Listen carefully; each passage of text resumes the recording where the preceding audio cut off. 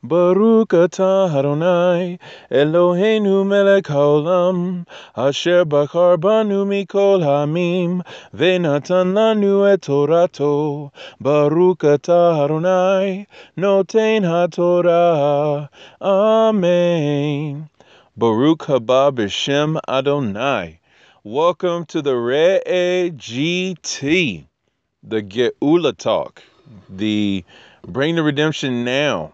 May Hashem really cause us to see the return of Mashiach Yeshua, the rebuilding of the Beit HaMikdash on Har Habayit, on his holy mountain, the mountain of the house, like Har Habayit, the house, the house of the mountain, which is really interesting because the Temple Mount, where the temple will be built, as you may have already heard, is not where the Dome of the Rock is. What a way to start, right? Why are we talking about the temple in this Parashah Re'eh? Well, there's lots of temple talk in Re'eh, but what is happening is that there will be a little topographical rearrangement of the land going on, and so not to say that the Temple Mount, where the Western Wall is currently, is not where it should be, but there's going to be some adjustments that happen. So it's not just going to be like we, move one building over here and then put the temple where it needs to be. There's going to be some interesting things that happen, needless to say. So the temple, where the temple is supposed to be built, is called Mount Moriah, which is what the Temple Mount is actually called. But my point in bringing all this up is to say Har Moriah is Mount Moriah, and it is the mountain of teaching, because More means to teach. So literally, the place where the temple is to be seated is on the mountain where we'll find the teacher. So knowing that the holiest ground in in the mind of a Jew, is the place of a tzaddik, like where a tzaddik is buried. Hence why there's all sorts of minhag, customs, practiced traditions handed down, not mitzvot or halakha, but minhagim, which is the plural of minhag, that say, you want your prayers really answered, go to the grave of a tzaddik. If it's a turned up holiday like, I don't know, Rosh Hashanah or something, go to the grave of a tzaddik. And higher than that, obviously, is the temple, namely Har HaMoriah. So, that begs the question, okay, so that's the scene of the Akedah, that's the scene of the creation of man, that's the scene of the ashes of Isaac, and that is the scene of where Mashiach was crucified. So the Tzaddik died, but not really. And though he died, he lives, he's resurrected. And it's directly opposite of Har HaZaitim, or Zaitim, which is the Mount of Olives. And that's where the red heifer's ashes are burned and the red heifer mixture is prepared. So the Mount of Atonement is what that would be. So you have the atonement place and the purification place directly across from the place where the sacrifice actually took place, where the heaven and the earth connect. So, that's what we're really looking at when we're talking about the final Geula, the final redemption. So when we're saying Baruch haba b'shem Adonai, Mashiach says that in the writings of Matityahu and Matthew, that you won't see my face again until you say that. So, like, we should be saying that with, like, all of our might, because we should really want to see him, because we should, and it's time. If we wait any longer, we're just hurting ourselves. So, let's just get it done. Not just to get it done, but because you talk about world changing, world rocking, man, creation will no longer have to groan. So all these earthquakes and hurricanes and volcanic activity, like, that's going to be done. It's going to be like, whew, finally. Finally, the ground is no longer cursed because of man. Finally, there's no more pain in childbearing, like that kind of stuff. So we should be excited about that. And what I think is interesting is Parsha Re'eh all has to do with sight, but it's really sight by hearing. And, go back to the writings of Shaul to the congregation in Rome, that he says, how will they hear and how will they believe if no one's speaking it and talking about it? Same thing for us. If we're not telling people that we're in exile, if we're not letting people know, why does reality have such a weight to it? As far as we have so many challenges, we don't have a temple. We're missing open manifestation of Hashem's glory in the world. Uh, you know, we got to start talking about that so that people can see it and hear it and know it and be like, okay, so now that we know there's a problem, let's start fixing things. So, yeah, so with that being said, this is Parsha Re'eh, so it's time for us to see and it's time for us to want to see. So I pray that we do. And what a beautiful time that this is all happening, because we're between Tu B'Av and Rosh Hashanah, and specifically Yom Kippur, because Tu B'Av, which is the 15th of Av, and Yom Kippur are pretty much related. We wear white both of those days, and there's great rejoicing on both of those days, and it's all about resurrection and renewal on both of those days. And obviously, on Yom Kippur we fast, and on Tu B'Av we feast. So that's interesting. But both days are seen as beautiful weddings between the Jews and Hashem. And I just want to go ahead and let you know, my goal with the help of Hashem is to do this Re'eh GT and future GTs broken out. So I will do an intro where I will try. I don't even know why I'm saying this, but I'm just going to say it because I should. I'm going to try to keep my intro at about 10 to 15 minutes. I'm already at 7. Anyway, so just to kind of introduce the Torah portion, and then I want to break it out into subject matters, because I realize having a 2-hour podcast is kind of pointless if you don't really know exactly at what point in the podcast is certain things happening. And to timestamp that all out would be, and then the other thing would be, well, what did you actually talk about? When did we talk about it? And what podcast was what? So I'm going to, with the help of Hashem, do a better job labeling things. And just so you know, just some things that have happened this week is that, I've really gone for a higher push with the music. So I am a Lapid Jew who raps, not a Lapid Jewish rapper, if that makes sense. But yeah, so semantically, I guess, is kind of, why are you even saying this? But I'm saying that because me operating in the lane and what I'm supposed to be doing has actually opened so many doors in my worlds, literally worlds, like my thoughts, my speech, my deeds, my prayers, my studying, my sharing back and forth on insights and things that are just happening. And so I just want to encourage everyone with that the more you do what Hashem has created you to be here to do, first of all, you're going to have to break outside of your natural bounds and limitations in order to do it, because I feel very uncomfortable with some of the steps I've had to take to get here, but I've done it, and I've done it, as best I could. And there's beginning to be a lot of good feedback. So not that good feedback is the affirmation, but it does definitely help. But, you got to break outside your limitations, and you got to do it. You got to do it exactly how Hashem has put it on your heart with so much passion. And when you do that, that's another level of bringing in the final redemption, because that's really what we need to do. And number 2, get yourself a 2-word, summarization of your existence. Use a ing word and then like an action point, a noun kind of thing. So for me, mine's is hashtag bringing redemption or bringing Geula. So something like that. So like, what are you doing? Are you singing praises, or, are you reading life or something like that? I don't know. You know, because that's what you're here for. And again, that's chapter 14, by the way, in this week's Torah portion, where it talks about being children of God. So this is the intro.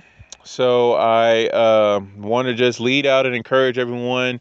In order for the world to Re'eh, Rabbi Griffin brought this down in the Aliyah Day yesterday, which according to this podcast was Yom. It was today is fourth day, so yesterday was third day. So the third Aliyah, he talked about having a vision of seeing suddenly. Like, we need to pray for people to have a suddenly vision. So that's the kind of thing. So to cast this vision, we got to give people that opportunity to see it. And this is what Moshe did to us. He gave us the opportunity to see because of what we heard, which is Parsha Ekev, which is what we just read last week.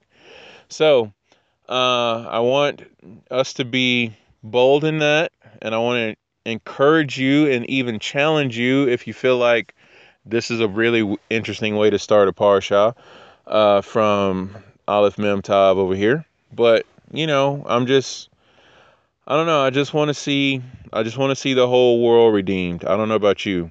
It's kind of cool going from the place of saying Baruch Haba B'Shem Adonai, because I want my own pains and trials and tribulations to be over. But another thing to want it for everybody else, because you start to see the potential in everyone, and you start to see the goodness in everyone. And I'm going to go ahead and just end this intro with a beautiful chidush, like a inspired teaching or drop, if you will, from Dr. Sakal. So Dr. Sakal, if you get to hear this, I just want to let you know, from man to man, I love you and I appreciate you, and you're so amazing. And so he brings this down from Parsha Re'eh, and talking about being able to see the goodness in other people. So I'm going to start with his intro, and then I'm going to jump down. So he sends this to me. He says, Parsha Re'eh begins with Re'eh Anoki Notain Lifnechem Hayom Braka Uklala, which is, see, I am placing before you today a blessing and a curse. He says we should see clearly. We should be able to distinguish between truth and its opposite. When we look for truth and when we find it, we have a clear vision, both physically and spiritually. So going down a little bit, what is clear vision? What is truth? Answer: when you see Hashem in everything. Selah. What is clear vision and what is truth? When you see Hashem in everything. Do you just know how ridiculous that is? That means when you go to work. That means when you're stuck in traffic. That means when you're in the line at the grocery store and the person that's at the register is struggling, and they may or may not know what they're doing, and it's just kind of like, I don't have time for this. Can you see Hashem in that? It's just like, man, that's when you have clear vision. That's when you actually re'eh. And again, we're talking about the whole world being able to be to a point of re'eh. How can the whole world clearly see? They got to see Hashem in everything. And how do they see Hashem in everything? They see who Hashem is in the everything that we are. That's right. They see who Hashem is in the everything that we are. How are we working? How are we driving? How are we standing in line? What is our perspective of how we respond, not react to situations? How do we carry ourselves? So anyway, you want to give clear vision? You want to see clear vision? You want to see truth? You have to be exactly who you are doing exactly what you do, causing Hashem to be seen in everything. I distinctly remember Mashiach saying, let your deeds so shine before men that they may see your Father and glorify him. Like, let your light so shine before men, okay? Which is your good deeds and what you do. So they will see your deeds and they will glorify your Father who is in Hashemayim. So that's from, obviously, the writings of Matthew, chapter 5. Beautiful passage. So anyway, continuing on with the Dr. Sakal insight, you see him in everything that happens to you throughout your day. When you have clear vision, you also see good in yourself and in other people. See, before I got this text message from him, I definitely had a trouble, seeing good in myself because, there's the things that, generally, okay, yeah, I'm a pretty good person. I show up to shul, I dive in, I pray, for people, and I pray with everyone, and I study the Torah, and I try my best to be devoted to Hashem. But, like, do you see good in yourself? Like, do you give yourself the opportunity to be like, look, Hashem created me for a reason. I have an existence for a reason.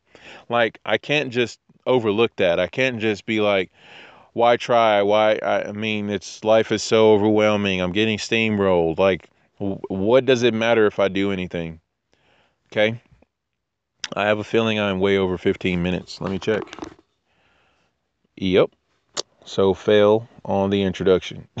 Anyway, but this is my final point of the introduction. So I guess that's good. That's half winning, which is not really winning, by the way. Anyway, so you got to see some good in yourself, and you also have to see this in other people. So those things that bother you, those things that you're just like, I don't understand why you compute this way. Why when I put in 3 plus 4 in your calculator, you always come back with 18? Like, why? 3 plus 4 is always 7. Why are you not 7? Why are you always 18? And 1 plus 8 is 9. So, like, that doesn't even get close to 7 because it's like 2 more than 7. Anyway, you got to see the good in them. It's just like, that bothers me. But you know what? This person is so good because Hashem created them and they're benefiting me some kind of way that I don't see right now. But if I open my eyes and ask Hashem to help me, I will see it. So, yeah. So, and then this is like my favorite part of his insight. All right. So, a key to attaining clear vision and truth is looking for, which, by the way, that's how you find grace, by the way. The grace that Hashem extended to Noach, it says, and Noach found grace in the eyes of Hashem, is because he was adamantly looking for it. He was searching it out. In other words, Yeshua says, ask, seek, and knock, and you will find. So same thing with grace, by the way.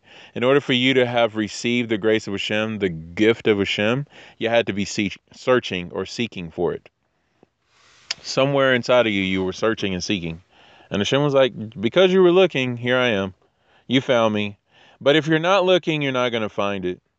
So if you're ever having difficulty with why people won't listen to you, why do you always end up in arguments over spiritual stuff, it's because the people on the other end of the conversation are not looking, so they won't see. But if they're looking, then it's our job to help them see. That's why we're Avengers. We're supposed to be helping people. We're superheroes. We're not riot personnel. Okay, we don't start riots and we don't participate in them. Anyway, so you attain clear vision and truth. The way do you do that? You look for the good points in yourself and others. Look for the good points in yourself and others. So you find those points, you sift it out, like digging in the sand at the beach and you find these like fancy rocks and pearls and stuff. Bezrat Hashem, you find pearls. If you do, please hand me a couple, please. And we can share in the good times. Buy some extra kiddush and some extra challah, or pay some people to make some challah, you know what I'm saying? Kind of work it out. But anyway, it's fun times. It'll be going against the grain. that's what we can call it. Anyway, so when we look for those good points, we're basically drawing out the final redemption. And when we do that, we're going to give such clarity to the world. Like HD, forget about it. There's something beyond HD. It's called the final redemption. Anyway, so for all of those HD lovers out there, you really want HD? Bring the final redemption and you'll be like, I can't believe I was just stuck watching this the whole time. I could have had something better. That's going to be the total analysis, by the way, for everybody. So they're just going to be like, I don't know why I didn't want this before. I don't know why I didn't ever think about this before. Like, that's what the final redemption is going to be like. It will be, don't get me wrong, it will be a little rocky for, the judgment aspect, because, again, that's why if we speed up the redemption, we can sweeten the judgment, because if we let judgment continue to pile up, then it gets worse, so, but if we can lessen it, turn it down a little bit, and hopefully the punishment won't be as bad, for things that need justice.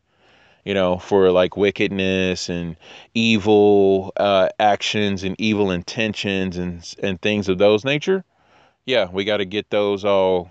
Those are going to have to be taken care of. So that does come with the final redemption too. So anyway, find those good points and let's cut the darkness and the evil and the idolatry and detestableness out of the world, and help people not have to have depressions and suicides and all sorts of unnecessariness.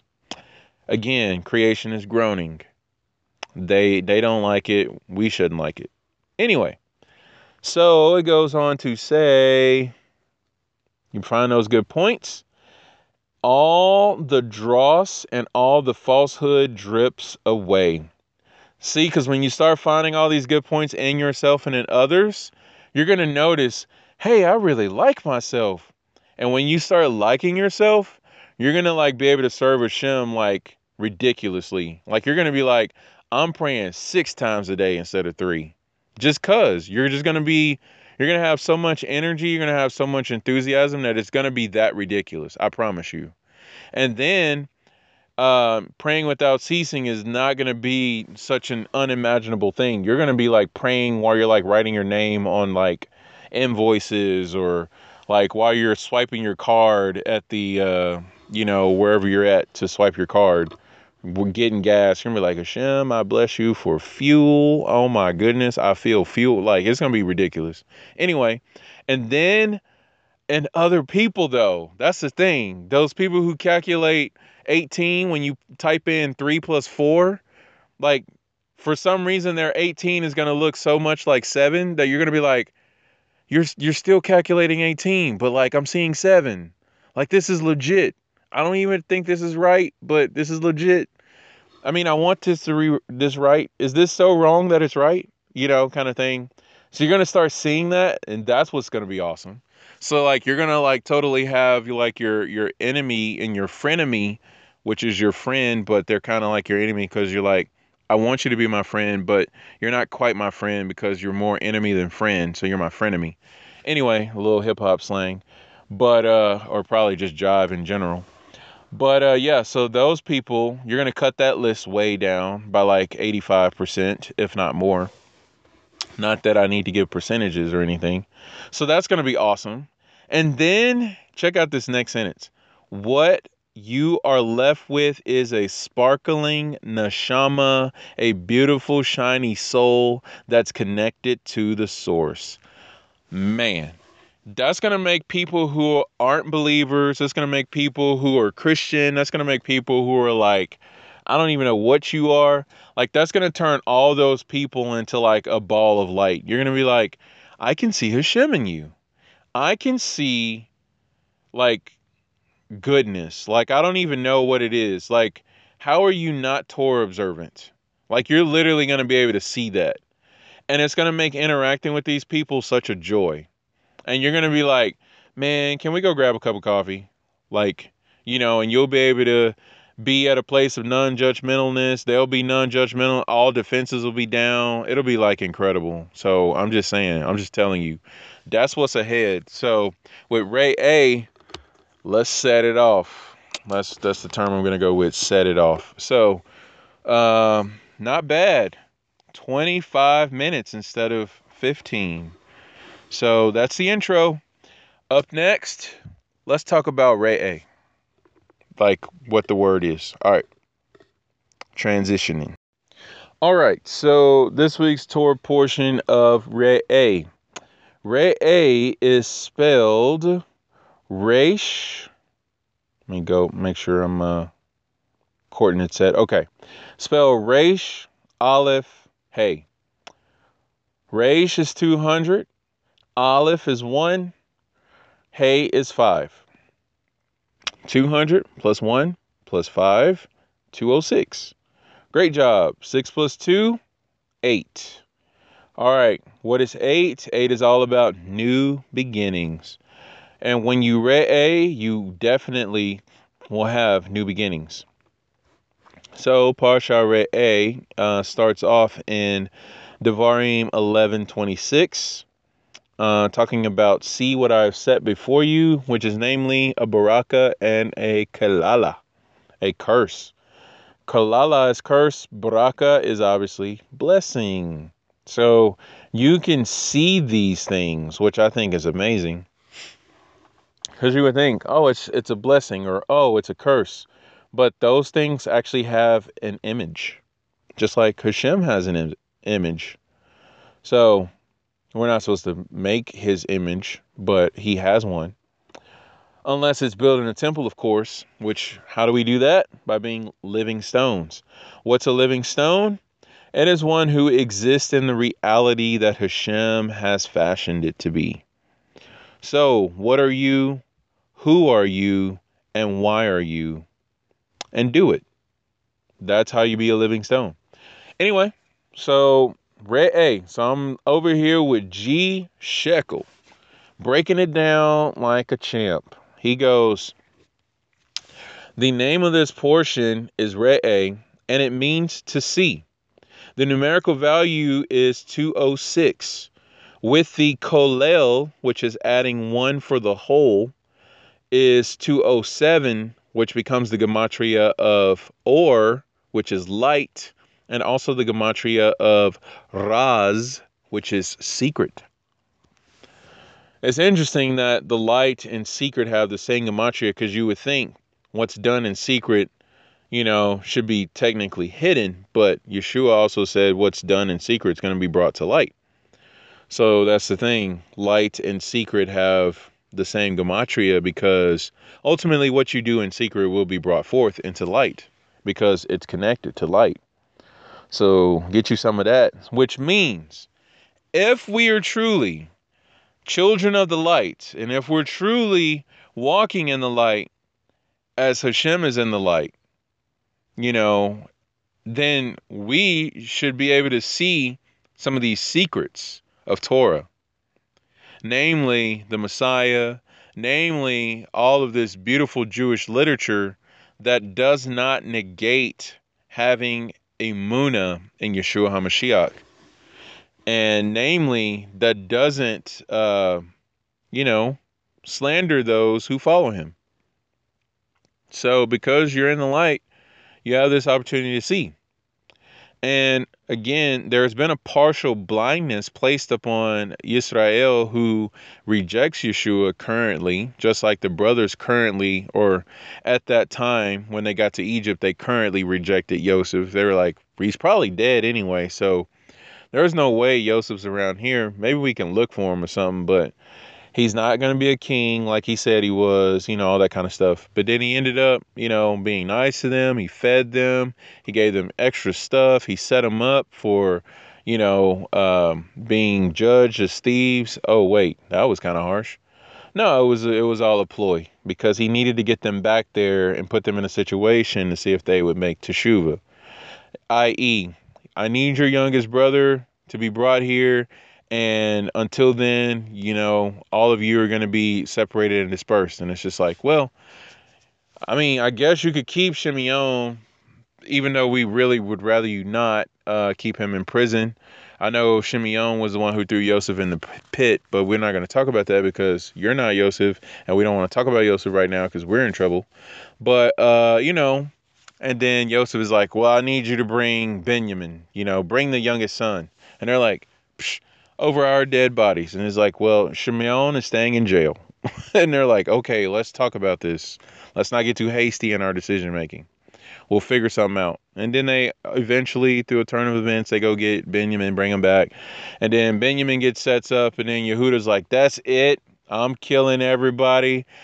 My brothers were killing everybody. Egypt is going down. We will destroy the whole entire world if you think over your own crazy, insane mind, O king." By the way, and they're like, "Oh, so you acknowledge Joseph as king?"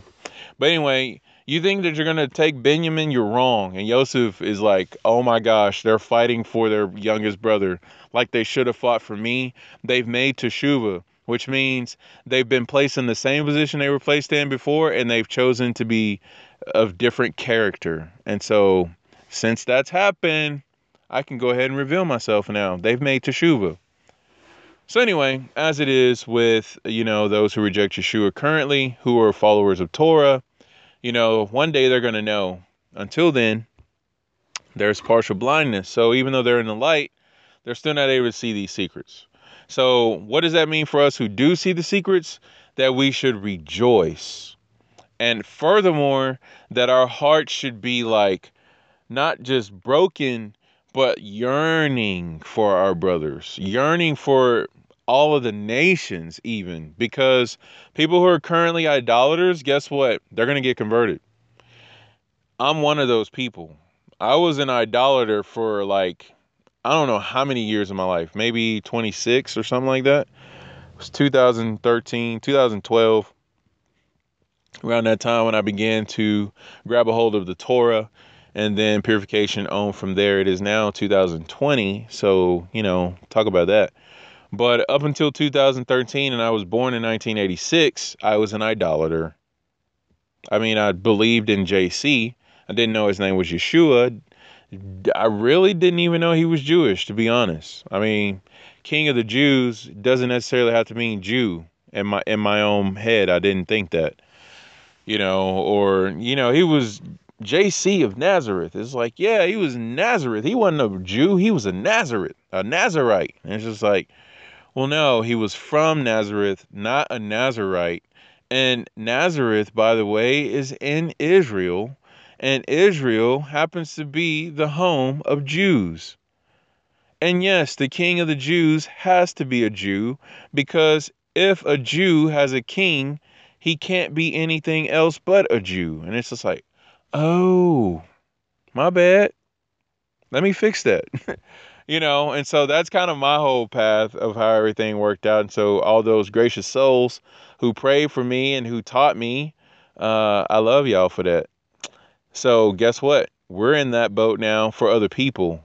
So if you're having people who are difficult or anything like that, seeing the light, Re'eh, if they're having a difficulty with doing the Re'eh to the or the Raz, that's what's up. Okay? Hashem will convert them though. So it's okay.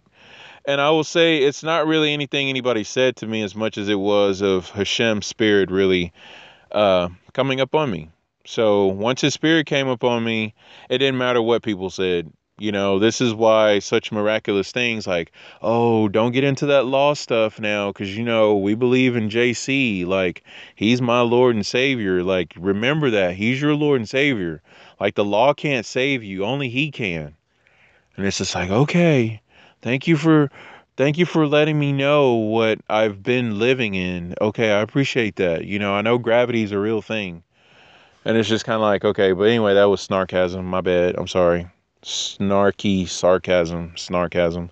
Anyway, so yeah, so that ended up happening, and it was just kind of like, okay, but I'm going to keep following Torah though, because I love the Bible. And as I read this Bible that I love so much, I'm finding out more things that, by the way, why aren't more people who are Bible lovers sharing this, teaching this, and also doing it? So that's kind of something. But anyway, I didn't let that distract me, because that by the way, Newsflash, that will distract you and throw you off the cliff into the pit of dragons, demons, crocodiles, and spikes, and knives, and swords, and snakes. Yeah, that kind of pit exists, and it's called getting distracted. It's called getting upset with the shul. It's called, I don't know about this rabbinic stuff. It's called, man, my family, I just feel so bad for them. I just wish they would understand. And like taking that overboard, as opposed to being like, I wish they would understand. I will daven for them, and I will continue to live as a luminary example for them. You know, kind of like the way the sun shines in the sky. I will be like that, because if the sun didn't shine in the sky, there'd be lots of darkness and people be tripping over shrubbery, just because that seems like what would happen. Anyway, so that's how the secret and the light works together with seeing, re'eh. So then, back to G Shekel, he says, when we add the letter Yod, notice how we did that to last week's Parsha, Ekev, we added the letter Yod, and it became Yaakov, and then we talked about that in the heel and stuff. Anyway, so that's Parsha Ekev GT. That's what happened there. Anyway, so with Re'eh, guess what? If you add a Yod, G Shekel brings down, it becomes Re'i, or Re'ah, which is seeing. And its numerical value is 216. I just want to point out that this is the word, the same word, if you rearrange the letters, permutate is what that phrase is. If you permutate the letters, Re'ah, which is Resh, Aleph, Yod, Hey, you get the word Yireh, which means to see. So you can say Re'ah or Yireh, and it's still seeing. This is the word that's used for Hashem as he appeared at the Akedah in Bereshit, chapter 22 of Parashat Vayera. And this is the word that's commonly pronounced as Jireh. And it's just kind of like, okay, first of all, there are no J's in Hebrew. They say, you know, he's the Lord, my provider. He's, improperly pronounced divine name Jireh, and it's just kind of like, wow, okay. It's actually Yireh, but that's cool. And, but anyway, so it actually means to see. And the reason why it's provider is because if you translate from Hebrew to English, you lose 4 steps, because that's what happens when you do that. And you get all the way down to he provides as opposed to he sees. But you can actually follow it back up even if you did lose 4 steps, because how do you provide something? You have to see that there's a need for a provision to be provided for. So if you really think about all that, you can go that way and not have to be so, well, if you don't know the Hebrew, then, it's a problem. It's like, well, I may not know the Hebrew, but if I use a little bit more of my brain, I can get it, actually. Which, by the way, as I just said that, I'm thinking, wow, that's ridiculous. So there's really no excuse for not knowing Torah, because even with a loss of information in translation, if you really have eyes to see and ears to hear, you'll still be able to find the Torah. Which Yeshua said that about himself. Here I stand, arms stretched out all day. Is anybody going to come? My arms are not too short to save. Just saying. Even if you think you're in the lowest of the low, I'm already there. Did you read Psalm 139? Did you read the story of Shaul Hashliach, the Apostle Paul? I realize I've been calling him Rabbi Shaul, and I'm like, well, he was a Shliach too. And by the way, he wasn't the only rabbi. You got Rabbi Yaakov, James. You got Rabbi Kepha. You got Rabbi, who else we got? Yehuda, Jude. I mean, they're all rabbis. They're all teaching. And so, there's that. So actually, now that I've said that, I know what my next segment is. Call no man rabbi. Oh, got to get the spooky sound. Ooh, say it again. Rabbi, ooh. Like Mufasa from Lion King. Anyway, so Yireh It's not Jireh. It means to see. And it's not just providing, but it's seeing that there's a provision that's needed. And notice when Abraham says that Hashem is Yireh, that this is all centered around the ram that was provided. The supernatural ram, by the way, that wasn't born of a mama and daddy ram. So it was supernatural, but it was in the physical. So like Yeshua's body, who wasn't born of a mommy and a daddy body, but just a mama body. And so, yeah, that he was here though. And it's just kind of like, okay, so Yeshua is in the same form as the ram. He's in a physical form, but he wasn't born of a mommy and a daddy coming together. Okay, that's good. Now we can understand that better. So has to be divine, because if you're not born of a mommy and daddy, but yet you're in physical form, okay, how did you make that happen? You know, yeah, we have medical things that we can do today, but this is not how that worked for the ram or for Yeshua, by the way. Important to note that. It's called conception through the Ruach HaKodesh. The term you would think would be immaculate conception, but that all has to do with Miriam being the divine one, which is why there are statues of her in cathedrals. And interesting to note, that's not Miriam in that statue, because that's not what a Jewish woman looks like. And furthermore, that is a Roman god, or Greek god, actually, because Roman gods come from Greek and Greek gods come from Egypt. So just go ahead and, long story short, all that. Next up, he says that if we add this yod, it becomes 216. Let's add that up. 2 plus 1 is 3, plus 6, 9. Guess what? 9 all has to do with the summation of creation, which is called the seal of God, which is emet, which is truth. And so truth is 441. Aleph Mem Tav, 1 plus 40 plus 400, 441. 1 plus 4, or let's go with the 441. 4 plus 4 plus 1 is 9. So now you have Emet and Reya and Yireh all having a connection, which all has to do with or, which all has to do with secret, which all has to do with seeing.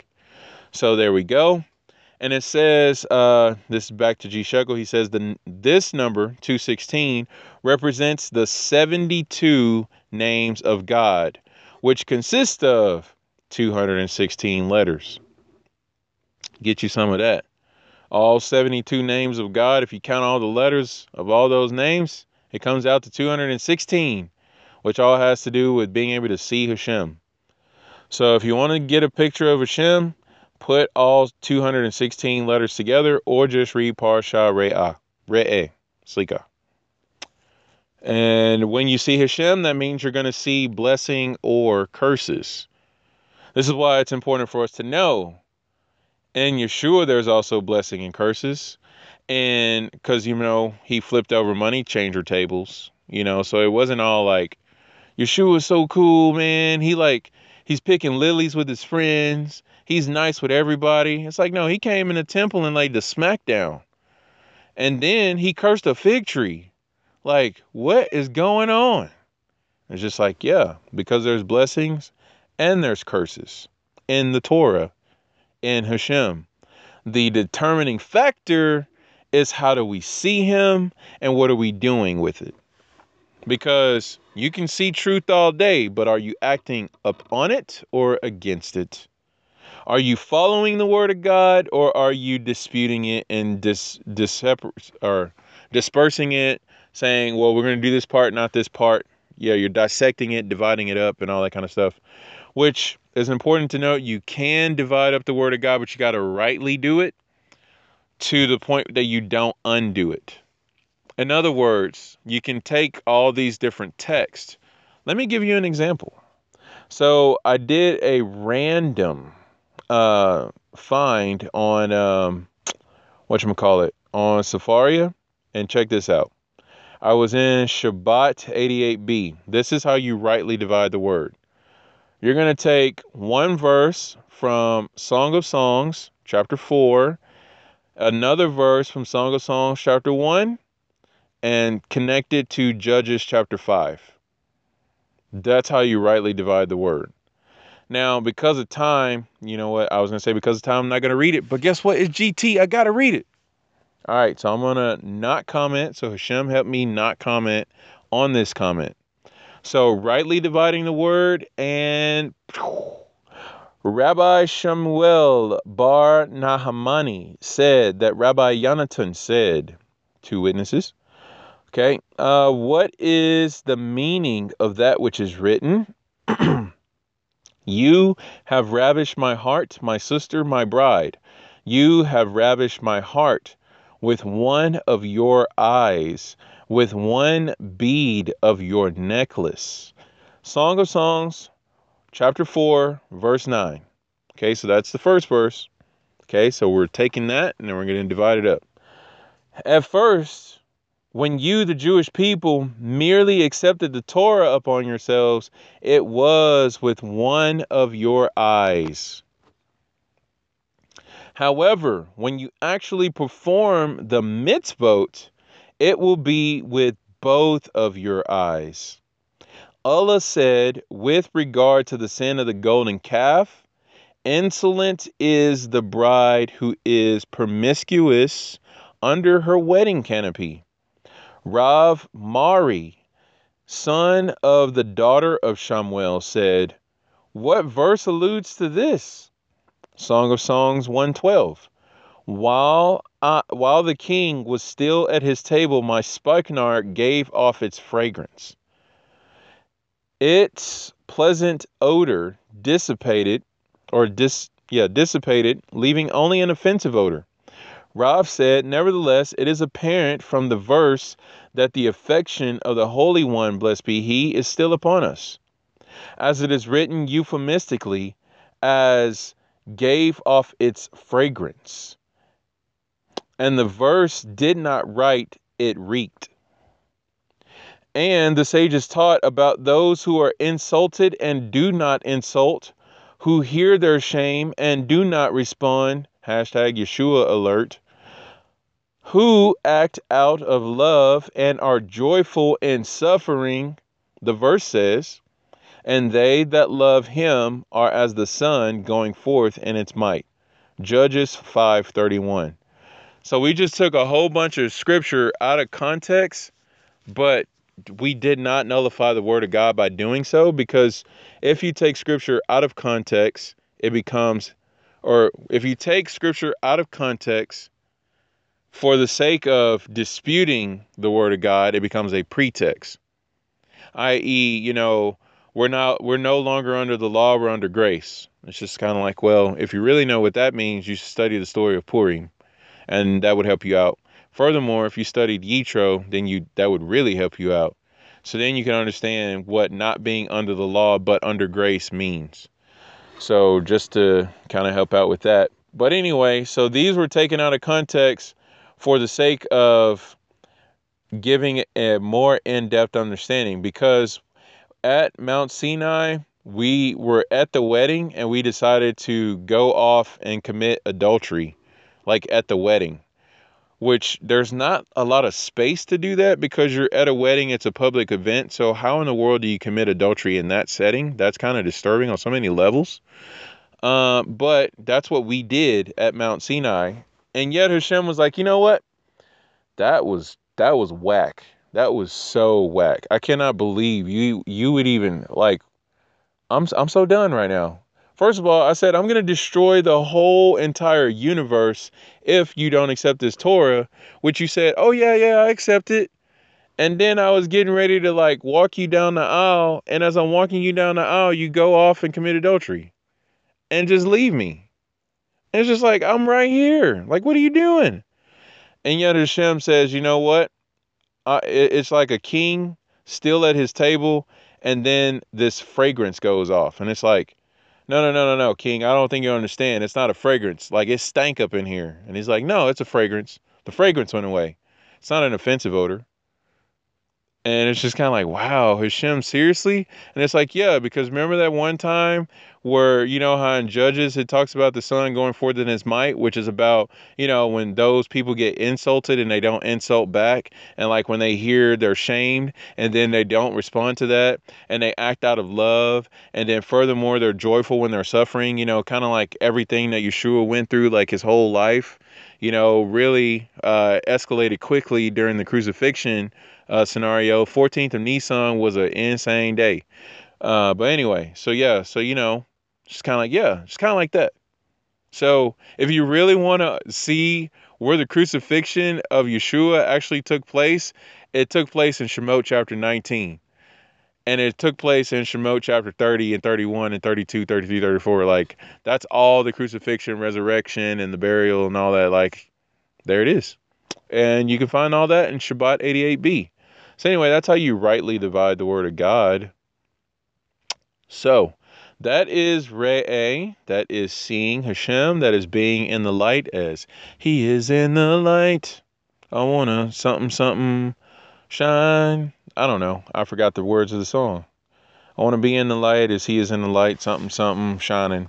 Anyway, Hey Double Lamet, which is our Chazan, Hillel, he rewrote that song and gave us some Torah lyrics. So, there's that legitness. And I didn't write it, so, but I've sang it and I love it, but I just can't remember it. So I apologize for not having that information available. So, Re'eh, Yira, Re'ah, Raz, Shabbat, and Or. Because, by the way, 207 can be 702 if you permutate it. You can also permutate the numbers as you permutate the letters. So if you see like 26, you can make 26 62. And then if you see, 11, 11 is also 11. Anyway, so I don't know why I brought that one up. I just think that one's funny because it's like permutate 22. It's like, haha, 22. Anyway, so that'll do for the Re'eh segment. On to Call No Man Rabbi. Woo. All right, everybody, buckle up. It's about to get ridiculous. I am not pulling punches on this, and I'm also not throwing shade. Throwing shade is a euphemism, apparently, modern vernacular for, trying to talk down to people or talk bad about somebody. Like, if someone is ugly, which this is a hyperbole because I don't like calling people ugly. Like, I don't think anybody's ugly, but that's just me because, Hashem kind of created everybody. And so if I say somebody's ugly, then I'm saying, Hashem, you're such a horrible artist. That's really what it boils down to if you think somebody's ugly. You think Hashem is just like terrible at creating. You're just like, that's ugly. Like, Hashem, what's wrong with you? Is basically what you're saying.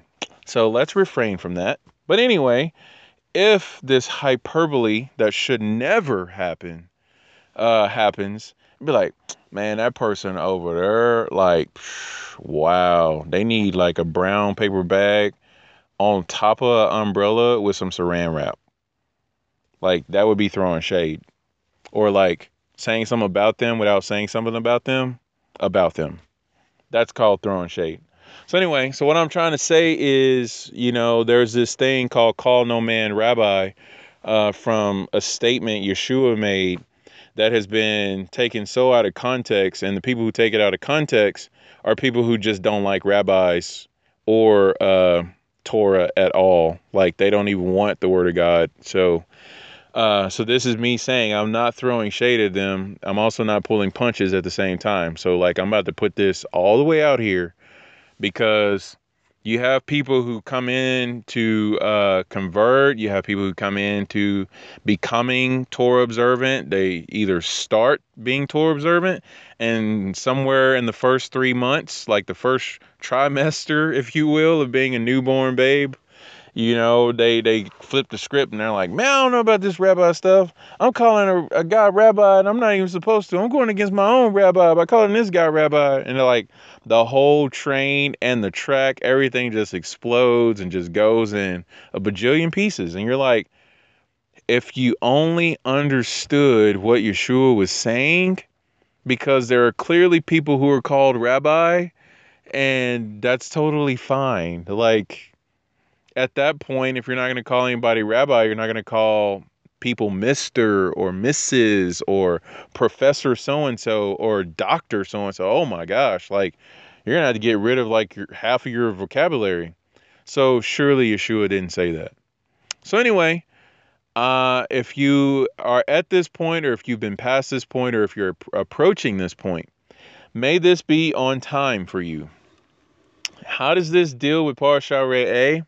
Well, because the guy who is teaching us in this Torah portion, he's called Moshe Rabbeinu, like Moshe, our rabbi. So, Yeshua says you only have one rabbi, but yet we're calling Moshe our rabbi. But Hashem is our rabbi. So, like, what does this mean?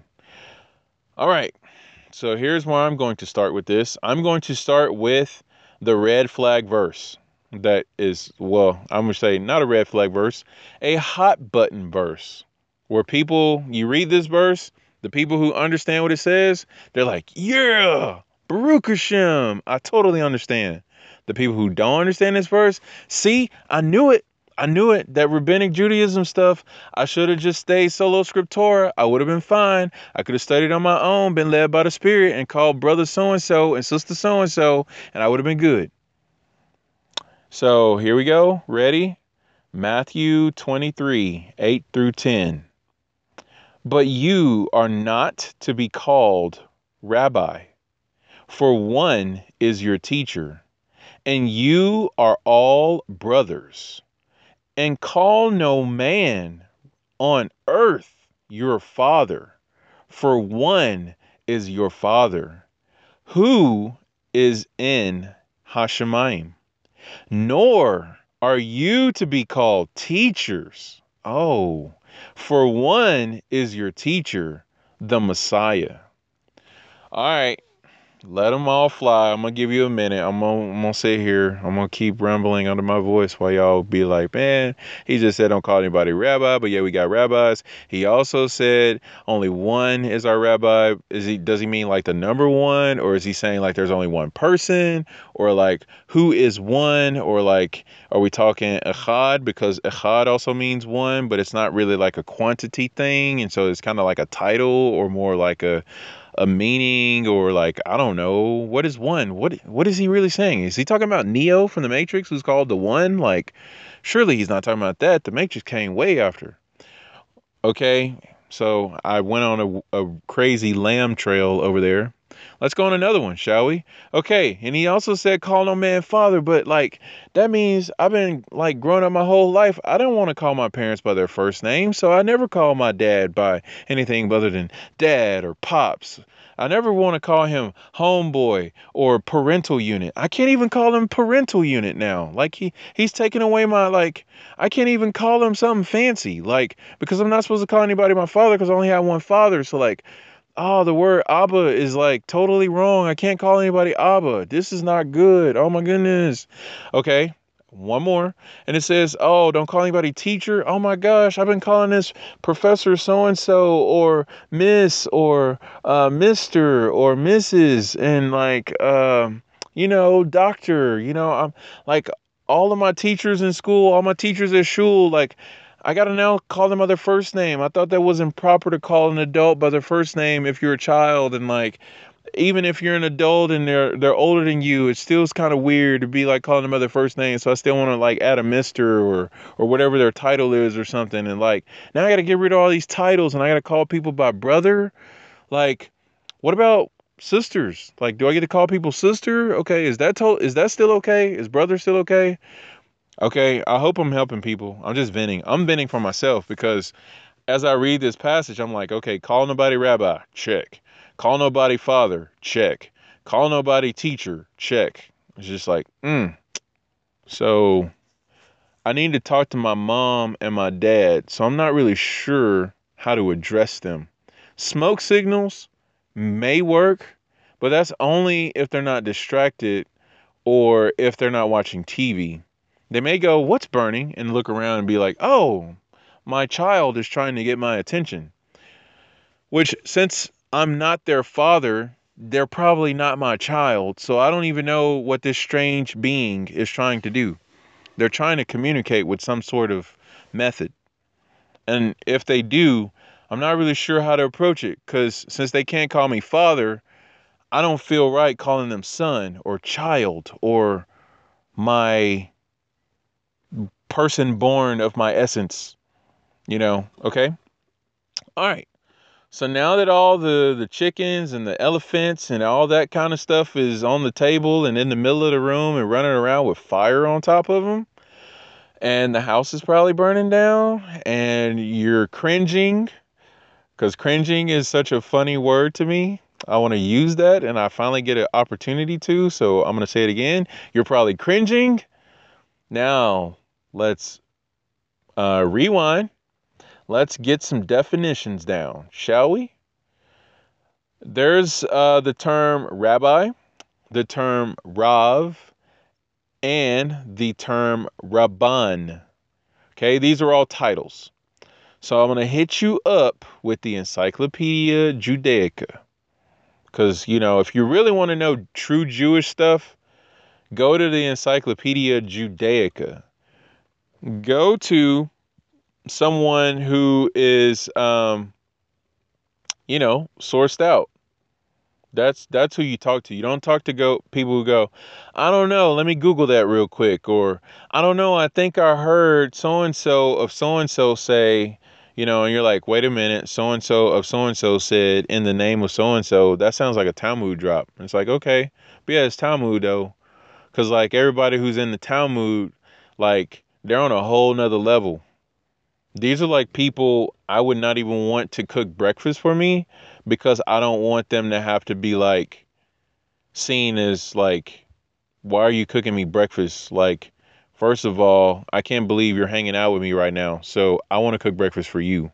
Like, they're on that kind of level. But anyway, that's just me. That's my opinion. I'm sorry. We're about facts over opinion here, or truth over facts.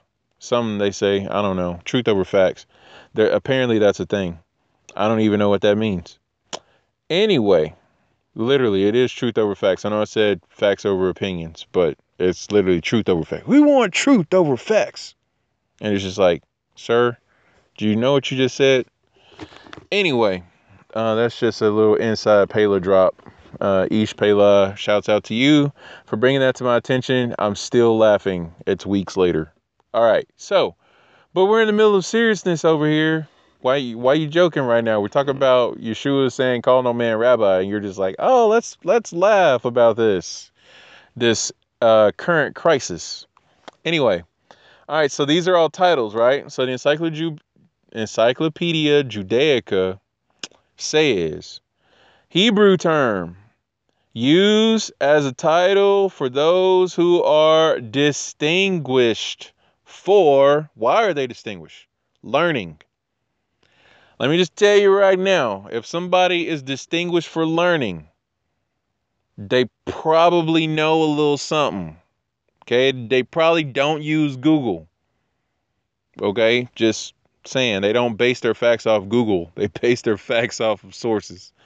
Continuing on, because there's more. It says, who are the authoritative teachers of the law? Did you know that the people who are in the Talmud drop in knowledge like a champ, that those people were given the authority to say what they said because the Torah said so? So Parashat Shoftim talks about setting up judges, setting up officers, basically setting up a body of authority to help with, what do you call it, distributing the Torah to the people. Like back in Parashat Yitro, when Yitro told Moshe, hey, you need to not do all this by yourself. You need to set up, wise men who are distinguished, who are not lovers of themselves or money. They have control of their household. Man, this kind of sounds like the writings to Titus, like the whole deacon and bishop drop. Which, by the way, deacon and bishop is not really those words, but this would be more of the elders, the shoftim type people. So if you read shoftim, you'll actually learn the Hebrew of those words. These judges and these officers. So they're called shoftim, by the way. So if you should have shoftim in your congregation. at Sar Shalom Synagogue of Get You Some, we do have Shoftim. They're called the Beit Din. So they are Zakins and Rabbi and Rebbe Zine. And they have an administrator under them. Her name is Agent Keturah. Will get you some if you get out of line.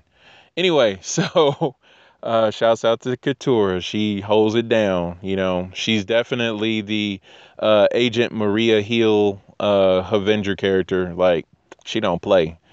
And if you watch the Spider-Man Far From Home movie, you saw Agent Maria Hill get a rocket launcher and blow up drones. So, like, I don't know. I'm just saying it probably takes a little skill to use a rocket launcher to blow up a drone. You got to have good aim. If not, you're going to blow something else up, and that won't be good. I've already digressed from digressing. Anyway, so authoritative people, Parsha Shoftim style of the law, okay? So you should know, if you're going to dispute the Talmud, you're going to naturally go against Parasha Shoftim and Parasha Yitro at the least. Just know that, believe that, and trust that. So, just saying. We want to be real careful if you go against the Sanhedrin, or if you go against the prophets, or if you go against Joshua, or if you go against the original 70 elders who were under Joshua. Not the first 70 elders who perished during the fire concert in Bamidbar. The whole thing that led up to Eldad and Medad and the other 70 people that got, cast lots and stuff like that to become elders. Anyway, there was a change in the rotation because the 70 died and stuff.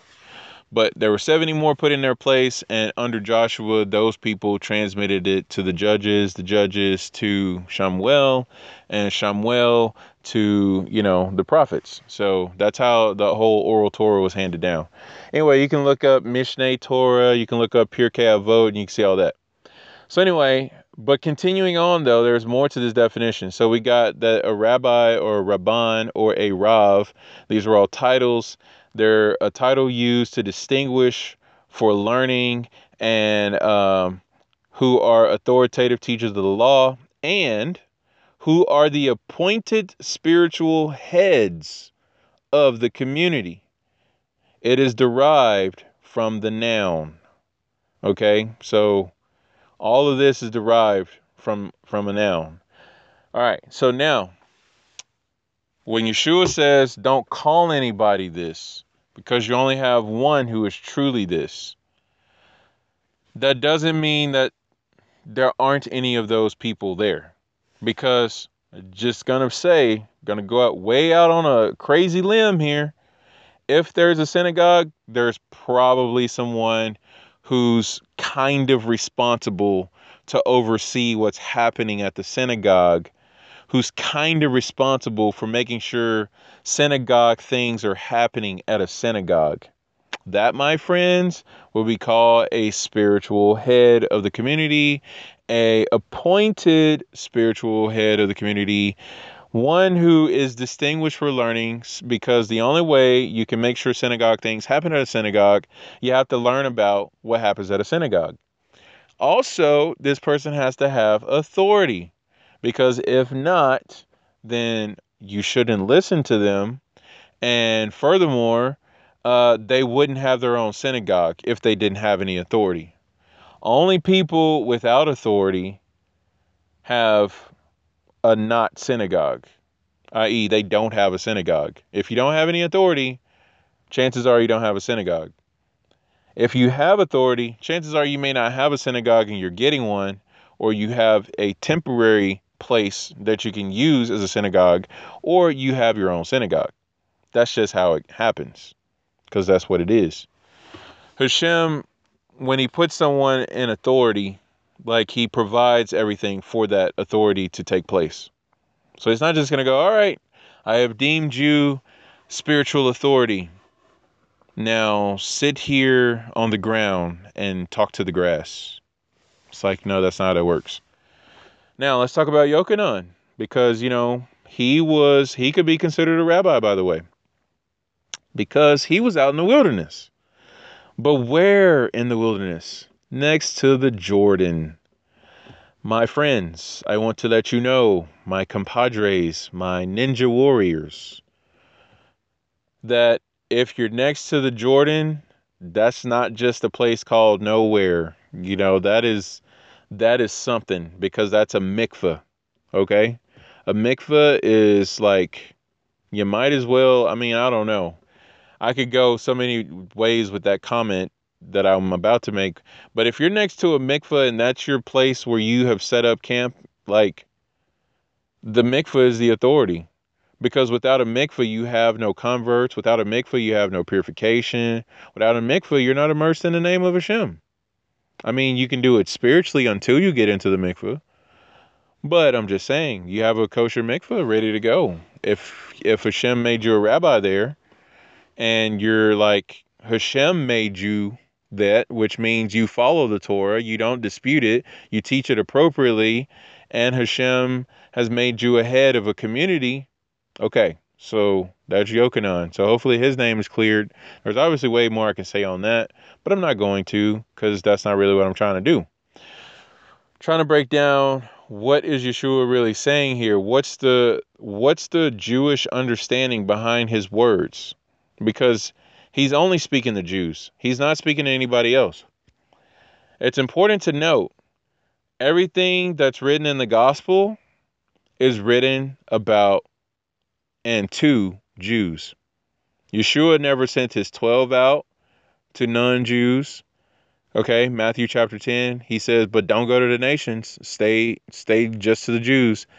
Yeshua himself says, I come to seek and save that which is lost. I'm here for the lost sheep of Israel. So when you really get down to it, Matthew, Mark, Luke, and John, if you're a Jew, you'll be able to understand it better because it's all tied up to Jewish stuff. If you're not a Jew, now you're going to have some discrepancies because you don't understand the Jewish stuff.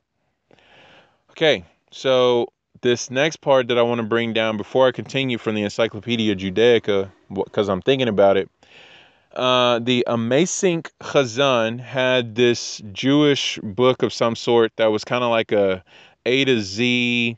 It was like going through like different things that are aspects of Judaism, like rabbis and blessings and, prayer and stuff like that. One of them came up and said, the type of people you don't call rabbi are those who like are self-serving, those who are arrogant, those who always want to like put themselves above everybody, which I guess is self-serving and arrogant. But anyway, it really was along all those lines, which really connected back to what Yeshua was saying in Matthew 23, because with the conclusion of what we're going to do here, I want to read the whole thing in context, because you got to start with verse 1 and you got to read from 1 all the way through 16. It's 16 verses. So obviously, who has time for that, right? And that's why it gets taken out of context, because no one takes the time to read 16 verses. If you read all 16 verses, of which 8 through 10 is in the middle of, then you would understand precisely what Yeshua is talking about, even if you didn't think Jewishly. Because if you think from a normal reader's mindset, this is happening in the flow of thought. So therefore, if I read the whole thought, then I can understand what's going on. But if someone is having a conversation and I walk from across the room where I can't hear their conversation, and I walk up and they're like, yeah, and that's when their face hit the door, and I was like, that's adorable. You're like, you have no idea why, if that's funny or if that's sad, or like, did someone really get hurt, or like, should I be concerned? Should I like watch my face for the door? Like, is somebody going to hit me with a door? Who's facing doors around here? Who's door facing? Like you have nothing. You butt it into a conversation. So anyway, taking scripture out of context, with a pretext in mind, i.e., I don't want to call anybody rabbi, so I see this passage, it says call nobody rabbi, and so that's what you end up doing. You're just like, I don't care what the whole thing says, I just want to get to the point. It says call nobody rabbi, so I'm not going to call anybody rabbi. Hashem is my rabbi. And that's like, great. So who's going to be there for you if you need to have a wedding officiated? Who's going to be there for you to answer any questions that you have difficulty answering, even though you've prayed and prayed and prayed, you fasted and fasted and fasted. You've sought and sought and sought all of the books you have in your library and in other people's library. Who is going to officiate your funeral? Who is going to visit you when you're sick? Who is going to pray for you when you're so confused about life that you don't know which way is up or down? Who is going to care about the well-being of your soul? And furthermore, who is going to care about how your spiritual growth is going or the lack thereof and help you with that lack? That, my friends, is called a rabbi, a rav, and a ramban. If you have a person who's trying to occupy that title and wants you to call them that title, but they're not willing to do any of those things, now you can go back to Matthew 23:8-10, and you can see what Yeshua says. Don't call anybody on earth. Don't call somebody who's in that path a rabbi, because only Hashem truly cares about your soul. Now, if you have a person who's laying it all down on the line, they're learning with all they got. They're asking you to pray for them as they try to help you. They have the follow me as I follow Hashem mentality. Those are the people you want to call rabbi. Hopefully you do, because they're going to be there for you. You know, if you're sick, you know, and they're like, let me know if you need anything, just checking on you. Or, hey, I haven't seen you in a few weeks. I haven't seen you at shul. Like, are you okay? Okay, those are the people.